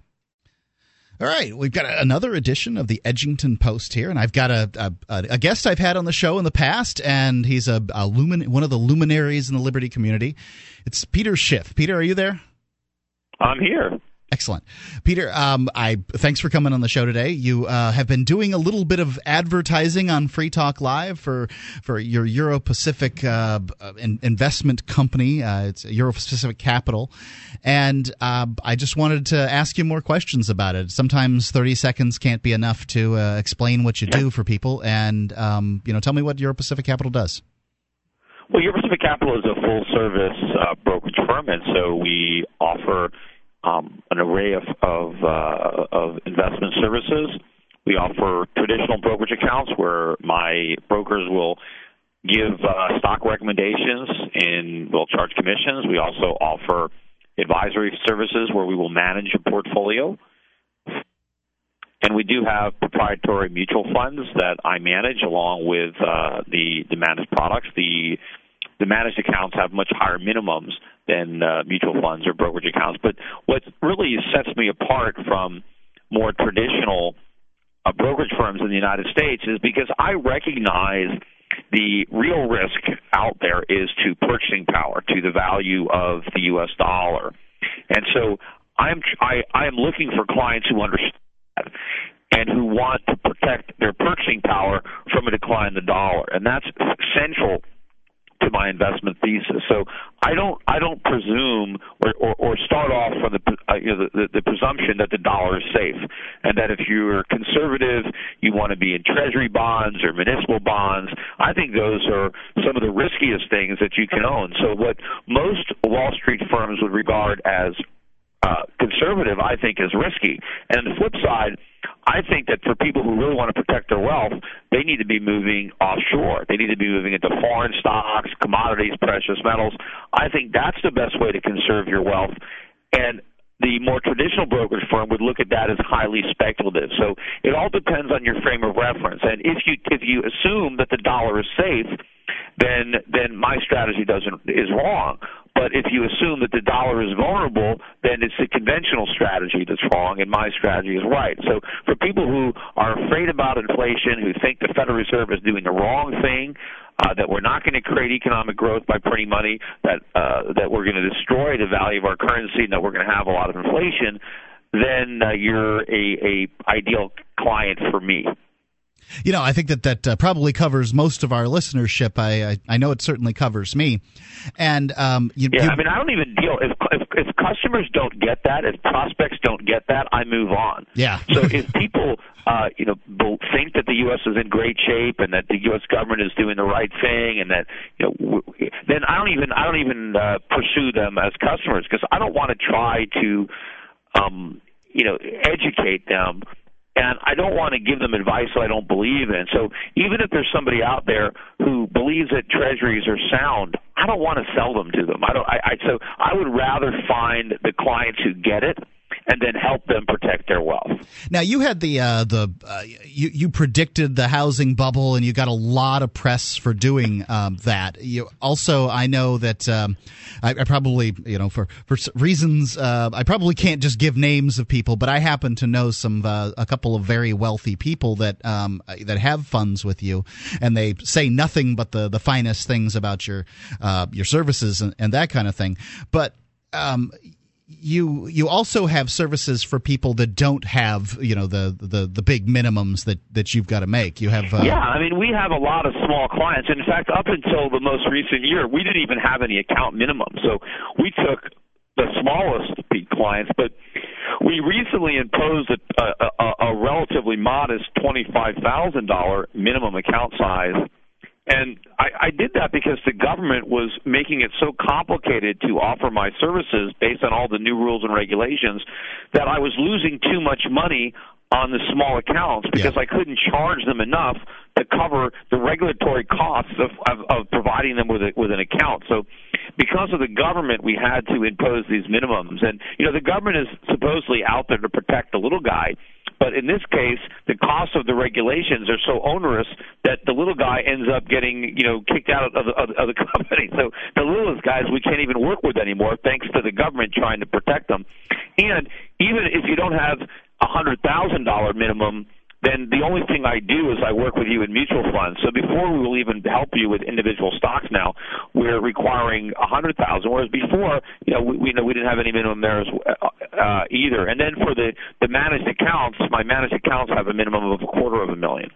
But the thing is, the mutual funds have minimums of $2,500. So if somebody only has a few $1,000s, they can go directly to the mutual fund distributor. They can't do it through one of my brokers, but they can go directly through the distributor and buy any one of my 4 mutual funds.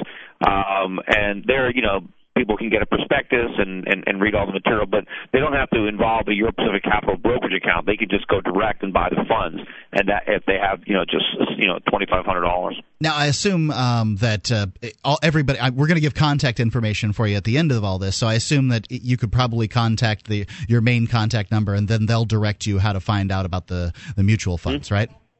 Okay, so we're going to give a contact information here for you, and at the end of this interview, and I just want to make sure that people that are interested in the mutual funds that have the lower minimum, the $2,500 minimum, that you'll direct them once they call a telephone number, go to the website or whatever. You'll direct them on how to get there.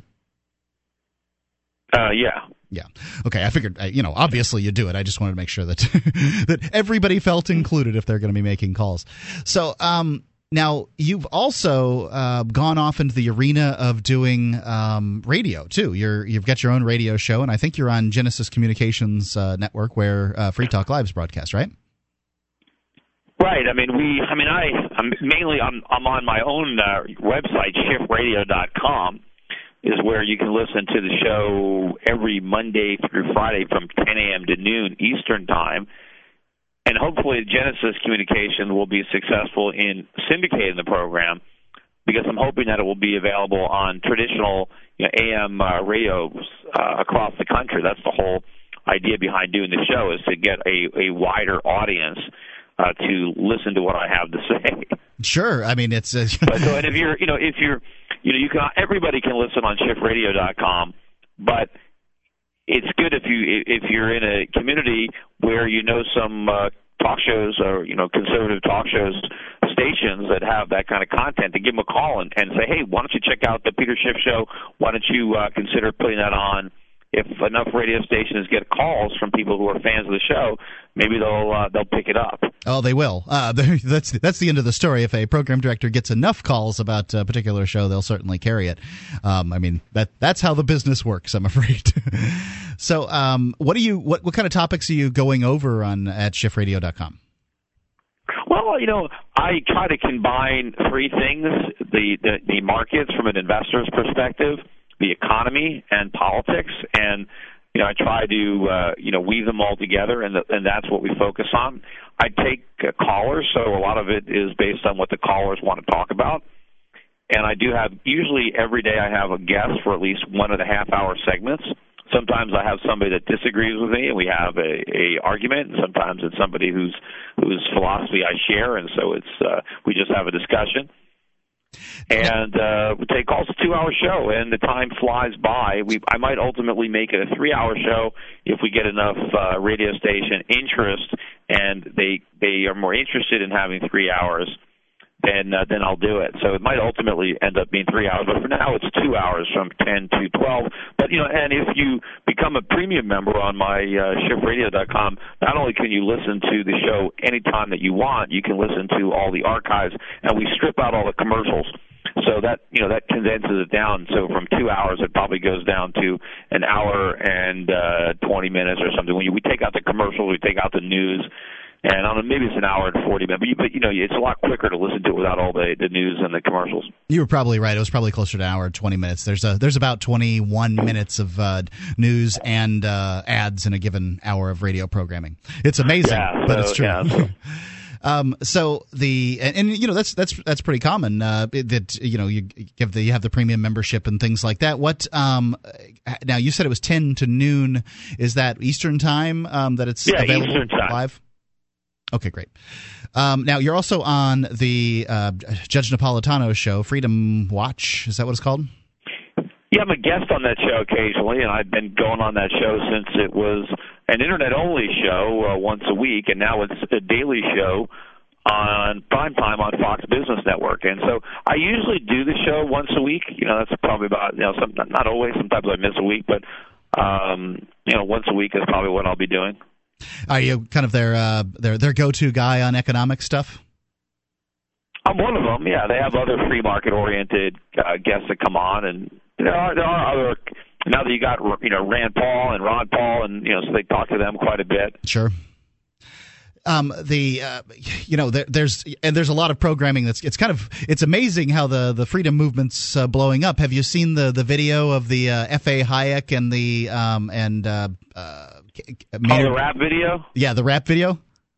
Yeah, I saw that one a while ago. In fact, I favorited that on my own. I have my own YouTube channel, Shift Report, where I do a video blog. Usually, like one or two of them a week. But a long time ago, the first time I saw that, Hayek. Whatever, I forget the name of it, video, but I favorited it, and I think I helped push it up there because I think, a lot of people look what I put on my favorite list, and then they watch it and send it around. Sure, it was a really, really well done video. Yeah, absolutely. It's got 2 million views, and you can probably find it by searching Hayek and Keynes, rap, and that would probably get you to it. But amazing thing, and it's just kind of amazing how the ideas of liberty and many of these conversations that we're having today, a few years ago, we simply weren't having these conversations, and how it's the ideas of liberty becoming much more mainstream. Mm-hmm. So, speaking of ideas of liberty becoming mainstream, the Egyptian event, the Tunisian event, events that are going on, there seem to be uprisings around the world. There have been, several in 2010, and right now there seem to be things sweeping all over. What do you see in that? And do you think there's going to be financial effects? Yeah, well, from my perspective, on our, the financial part of it and our role is that of polluting the world's monetary policy. We have poisoned the well, really, because the dollar is the reserve currency, but we are creating way too many dollars. And so rather than bringing stability to the world, we're bringing inflation to the world and instability. Because we're so reckless with our monetary policy, we're printing so much money, we're keeping interest rates so low. The countries around the world are following our example. They are too loose with their monetary policy, and so we're getting these outbreaks of inflation around the world, and that is politically destabilizing. And so we're going to see more of these problems until one of two things happens. Either the U.S. gets religion and we reverse on a dime, we stop the quantitative easing, we shrink the Fed balance sheets, we raise interest rates, and we let the chips fall where they may as far as a recession and allow the government to really cut spending, or the world jettisons the dollar and stops propping up our economy. The U.S. economy will sink like a stone. We'll have runaway inflation here, but the world will be liberated, and they will have more prosperity. They'll have lower inflation and more economic growth. So they have to make a decision. I think that what's more likely to happen is the latter, that the world is going to move off the dollar standard and begin to focus on its own problems rather than bailing us out and propping up our economy. What will they use as the world reserve currency if such a thing happens? Well, hopefully they won't use anything. If they're smart, they'll use gold as their reserve for their currencies. Because we have nothing backing our currency. So, but I think it'd be better if they use gold, but they might just decide to use an alternative fiat currency to the dollar. They might use the euro, they might use the yen, they might use the RMB. They might use a basket of currencies that might even include the dollar as a component of it, but it would be one component of many. But I don't know. But I do know that what they have now does not work because it is destabilizing the entire world, and ultimately it is the reason that the U.S. economy is in so much trouble because the world has basically given us a lot of rope, and we've used it to hang ourselves. We haven't had the discipline that would normally have prevented countries from accumulating the kind of debts that we have. I mean, you can see right now how the markets are disciplining countries like Greece or Ireland. Well, that's not happening to us because we've got the reserve currency. And so rather than having any kind of austerity measures and addressing our spending problems, we just go deeper into debt because we can borrow the money because we can print it. Yep. But that's the problem. And absolutely, that is going to come to an end. And then when we have to deal with these problems, it's going to be much more painful for us to do it because they would have grown so much larger than they would have under normal circumstances. They're looking at raising the. I don't know if they managed to vote this in yet or not, but they were looking at raising the debt ceiling once again. And it's why even have a debt ceiling? Why not just get rid of it if they're going to just raise it every time they get close to it? Well, yeah, I mean, they don't want to get rid of it because that would send the message that there's no limit on our debt. But, of course, there is no limit on our debt because it isn't a real ceiling. Because every time we get to the ceiling, we increase it. The whole thing is a joke. It's just theater. It's pretense. It's all form and no substance. And what I would like to see is a refusal to increase the debt ceiling so it actually is a ceiling. So there is a limit on the debt and force the government to cut spending. But if you hear all the rhetoric, and I play a lot of these clips on my radio show, the way the congressmen are acting is if we're going to have a depression if we don't raise the debt ceiling. Right. That somehow our prosperity is tied to going deeper into debt. And that if we don't go deeper into debt, we're all going to, the whole economy is going to implode, which is nonsense. What we need is to stop going into debt. It's always increasing the debt ceiling that's causing the problem. If for once we stood up and refused to raise it, we'd begin to solve the problem. It seems clear to me that they're going to continue to go along doing what they've been doing. They may slow down a little bit here in this time of economic crisis, but they haven't learned their lesson. They're not taking it on the chin. They're not like the average the average 1 out of 10 Americans is out of work, and they're not like those people.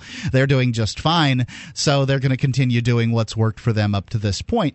So, it seems clear to me that at some point the world will get sick and tired of taking the United States dollar as the world reserve currency, and they probably will come up with some other something else to take its place. And I think that it's probably optimistic to assume that it's going to be gold. It'd be really great if it was, but I think it would be great for the nations that were adopting it. I mean, if they just adopt other fiat currency, then it's still not going to be a perfect system, sure. And there's still going to be inflation. But the one thing is clear, that the U.S. dollar cannot continue in that role because we will continue to exploit that to our advantage and to the world's detriment. So it's like we've been spoiled. We're like a little kid, and the world has spoiled us, and so they have to stop. So what is going to happen if the dollar ceases to be the world reserve currency? Well, what's going to happen is the dollar will plunge in value, and America's standard of living will plunge with it because prices will go up dramatically for all the basics of life, particularly food and energy and clothing and things like that. And so we are going to have a very rapid decline in our standard of living. I mean, there's just no way around that. And we're going to have to get used to, as a society, at least until we can readopt free market principles and rebuild the economy that government subsidies and taxes and regulations destroyed. Americans are going to have to do with a lot less. I mean, Americans are going to be carpooling it. They're going to be bicycling and walking. They're going to be sewing clothes when they rip and repairing things when they break. Americans are not going to be buying new cars. They're going to be driving used cars. Even when they need a new car, it will be a new used car. So there won't be a lot of new car sales. We're not going to be buying new cell phones every couple of years. When the latest one comes out, people will be buying a cell phone and they'll keep using it until it stops working. And when it first stops working, they'll try to repair it. And if they can't repair it, then maybe they'll get another one. But maybe they'll have one cell phone. People are going to cut back. People are going to cut back on their cable TV, on their internet, on their shopping, on their entertainment. Things are going to go up. People are going to pick a room in their house and heat that room. And people are going to be, this is just what's going to happen. We're going to have a lower standard. People are going to wear sweaters instead of heat. Because things are going to be very expensive for us. It's unfortunate because we've destroyed our economy. And the reason that Americans can afford to buy as much as we can today is because we're getting the money from the rest of the world. The world is producing the things that we're consuming and lending us the money to buy it. And that is going to come to an end. And in the meantime, we don't have the industrial capacity to replace the things that we won't be able to import. And it's going to take a long time to redevelop that. And in fact, it won't be done until we have massive reforms in Washington, because Washington has imposed enormous roadblocks to our success. And until they remove those roadblocks, we won't be able to succeed. So do you think it's possible that Washington's influence would diminish inside of the United States, among the states is, I guess, what I mean, once the dollar takes a hit? Because it seems like the dollar is really all Washington has to flex its muscles with. And once it doesn't have that, will the states continue to listen to it? Well, obviously, the benefits of government spending, federal spending, where they can print money and give it to the states, won't be as much value to the states because it won't buy as much. But again, the only revenue the states are going to have is dollars that they tax from their citizens. So, I think Washington's influence will certainly be diminished internationally. What happens to its influence domestically is a tougher call. I would love to see Washington's influence diminished dramatically. I'd love to return to the federalist concept that this country was founded on, and that constitutionally we're supposed to still be following, but we're not. It's nice to finally see some judges invoke the Constitution, and yesterday we had the judge in Florida throw out Obamacare as being unconstitutional, which it clearly is. The problem is there's so many other things that are also unconstitutional that are going on, and the courts are doing nothing about it. Yeah, it's we've been on that road for a very long time. So I guess what the real crux of it all is, now that we've painted the picture, is what can the average person do for themselves? They're listening to what you're saying here. They're agreeing with it. You're clarifying what their vision is for the future, and they've seen the light. What can they do in order to make it so them and theirs are protected in this time, this coming time of crisis? I don't know if it's going to be in 1 year. I don't know if it's going to be in 9 months. I don't know if it's going to be in 5 years. Well, the most important thing I believe that people have to understand is that this enormous cost of government is getting bigger and bigger and bigger, and so it's more and more expensive.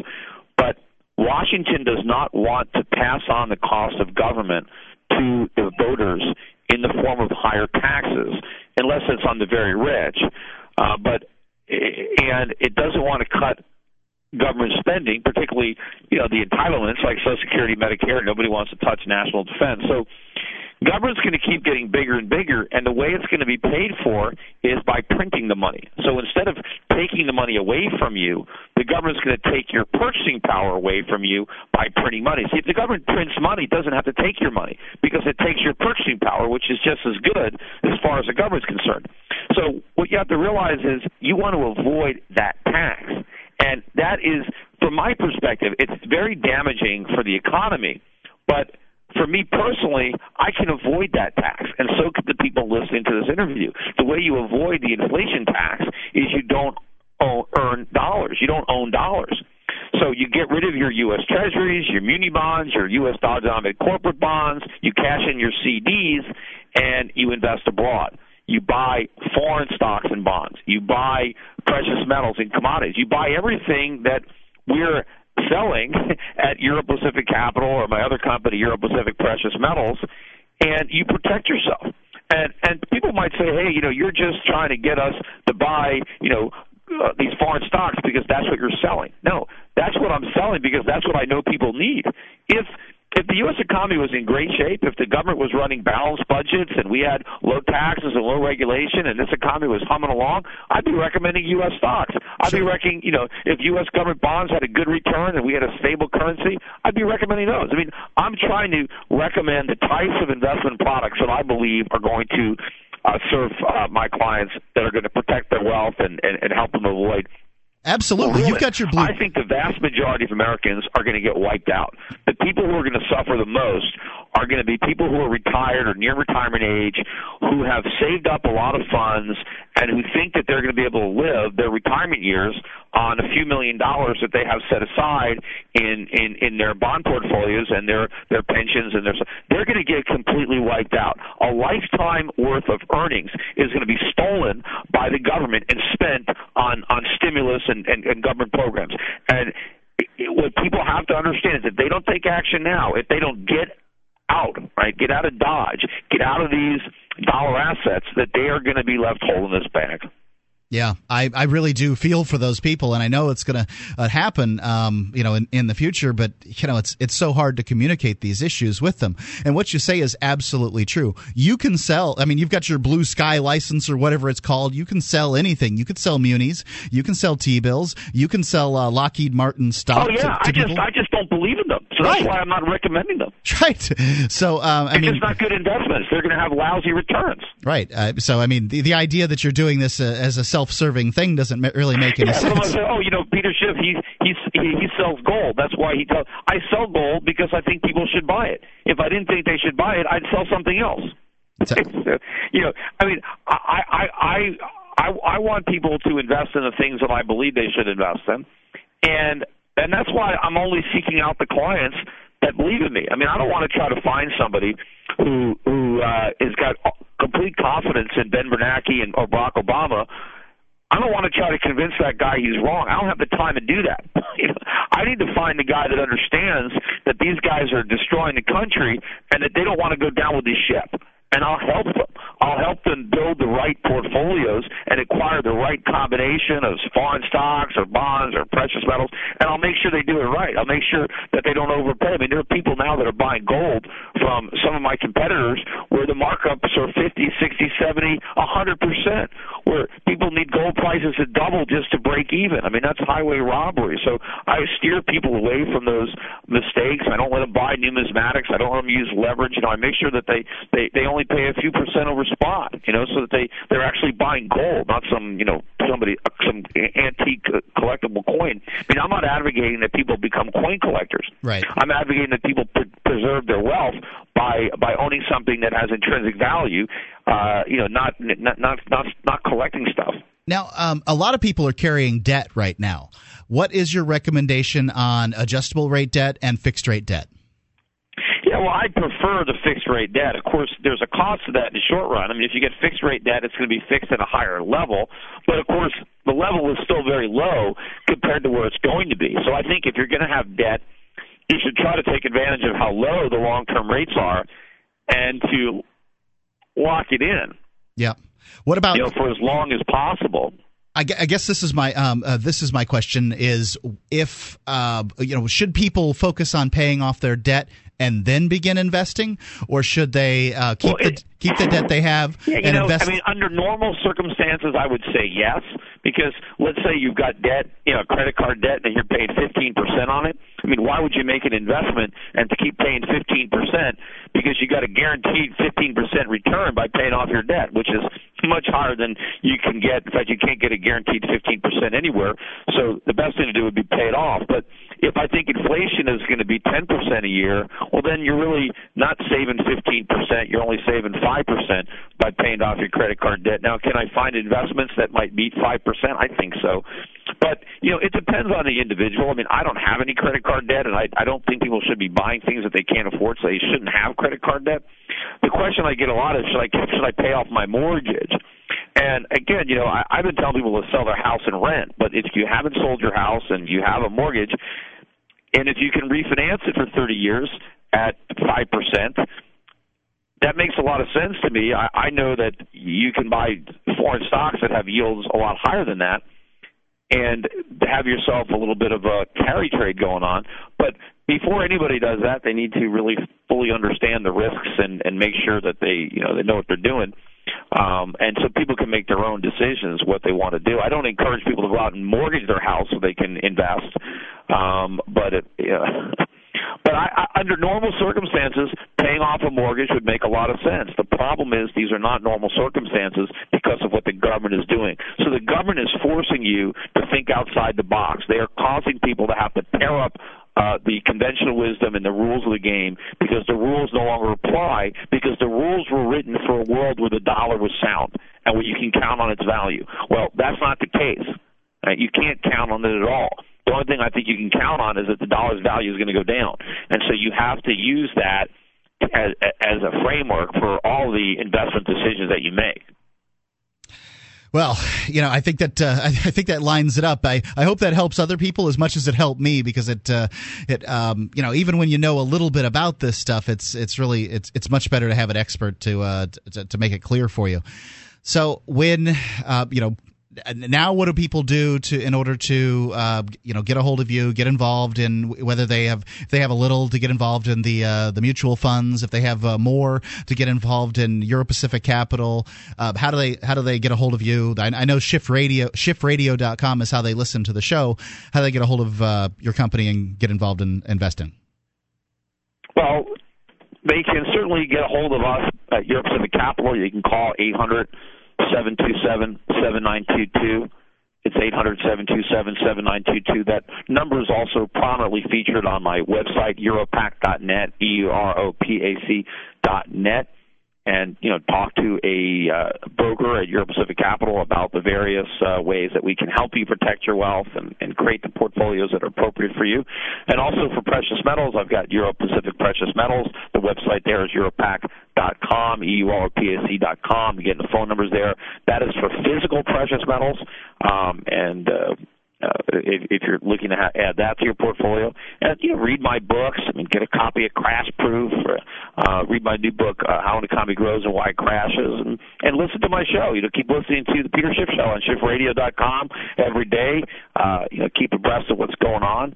What about the weekly? Hopefully, we can help protect. And my goal is to protect as many Americans as possible, to get as many Americans to get their money out of U.S. assets into foreign assets, into precious metals. So if I'm right and the dollar collapses, that we have a number of Americans who aren't broke.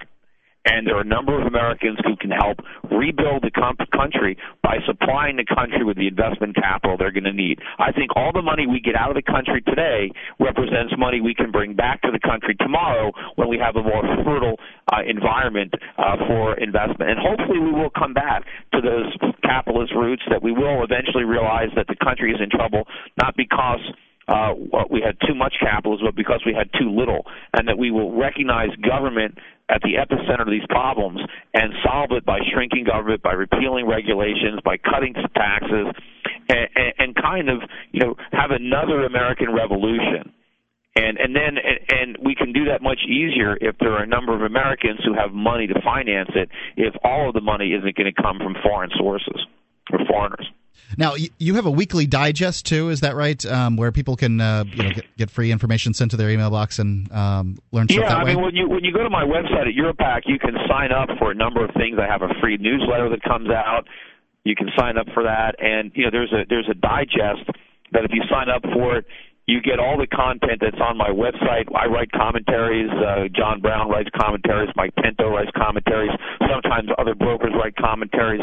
So there's a lot of original content that is put up on my website, and if you sign up for the digest, you'll get sent to your inbox all the original content for the week. So you can still read it by going to the website, but if you prefer to have an email, you can get that too. Yeah, it's nice to have it delivered. And Mike Pinto's got quite a name in the industry too, right?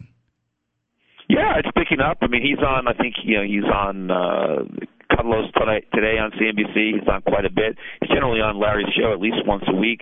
He does other shows on CNBC. He does Fox News and Bloomberg, and he's been doing that for a couple of years. So he's making a name for himself as well. And now that he's working with me, I think he's on a bigger stage now, so more people will get to hear him. Sounds good. That's Europac.net. And one more thing, Peter, is we've talked about your dad on the show more than one time, and I was just wondering, how is Irwin? Well, he's hanging in there. He's, still in somewhat good spirits, but he's, having a hard time, and he's still in jail, and, he's in jail far away. He's not anywhere where we can really visit him that often, even though there are plenty of places he could be, within a short driving distance. They made it so that he'd be far away. I just think they're trying to make his time in jail, as miserable as possible. He got a 14-year sentence, whereas people have, evaded much more in taxes than they claim he did and have gotten a year or less. So he's got a lot of time for, a nonviolent crime. And I don't even think he was guilty. I mean, if you look at the trial, the government did not even present any evidence to prove their case. In fact, the government wouldn't even let my father put on the defense because all the witnesses he tried to call, the judge said, we won't let you call them. All the evidence that my father tried to introduce, the judge refused to allow it in. So it was really a kangaroo court. He was totally railroaded. The government just wanted to make an example of him. So he's a political prisoner, just in the same way that Nelson Mandela was a political prisoner. So, absolutely, and so it's unfortunate, but he's still there, and we're still trying appeals to get him out, but it's very difficult and takes a long time. And he's an old man; he's 83, so he doesn't have a lot of time, for these appeals. Even if we end up winning the appeals, who knows? He might not. I'm hoping he lives long enough for us to win. Yeah. He's an inspiration to a lot of people. He's a big tax freedom advocate, and absolutely he got treated poorly, and it was a kangaroo court. There's no doubt in my mind. So send him our best, and Peter Schiff, thank you for being on the Edgington Post here on Free Talk Live. Thanks for having me on. Thank you, sir.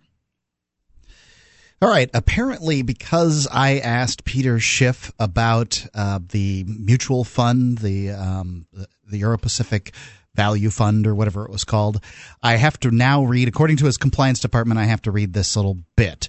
So I first want to make it clear, Peter Schiff did not pay for this interview. This is not paid advertising. It's not advertising. It was an interview in order to, talk to Peter Schiff. He's an important guy in the movement, to explain what he does a little further to people who might be interested. And, we don't do paid interviews. That's not the way of doing it. I might give a client an interview in order to allow them to further explain their product.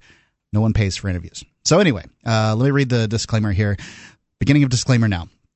Mr. Schiff, individually, his firm, or both, may have an interest in, through ownership or otherwise, the securities discussed. His firm focuses on foreign securities as an investment.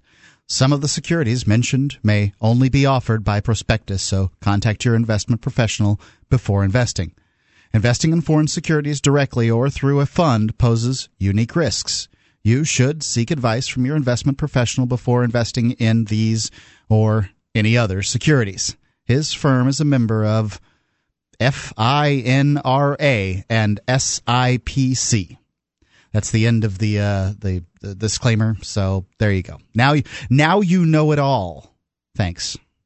Are you ready to explore New Hampshire, meet more than 1,000 freedom-loving friends, and experience the free market in action? You can do all of these things and more at the Free State Project's 2011 Porcupine Freedom Festival at Rogers Campground in beautiful Lancaster, New Hampshire. PorcFest has games, hikes, live music, dance parties, fun activities for kids, and even state-free weddings. And of course, PorcFest features the famous Agora Valley, where the free market thrives. You won't want to miss speakers like Stefan Molyneux and Janiel Schulman, but the best part of PorcFest is being surrounded by more than 1,000 like-minded, freedom-loving friends. The fun begins on June 20th, 2011, and doesn't stop until the 26th. PorcFest 2011 is the biggest liberty-oriented event in the world. This year, you can be a part of it. Visit porcfest.com today. Early bird registration is just $25 for the whole week. Don't miss out. Visit porcfest.com today. That's PORCFEST.com.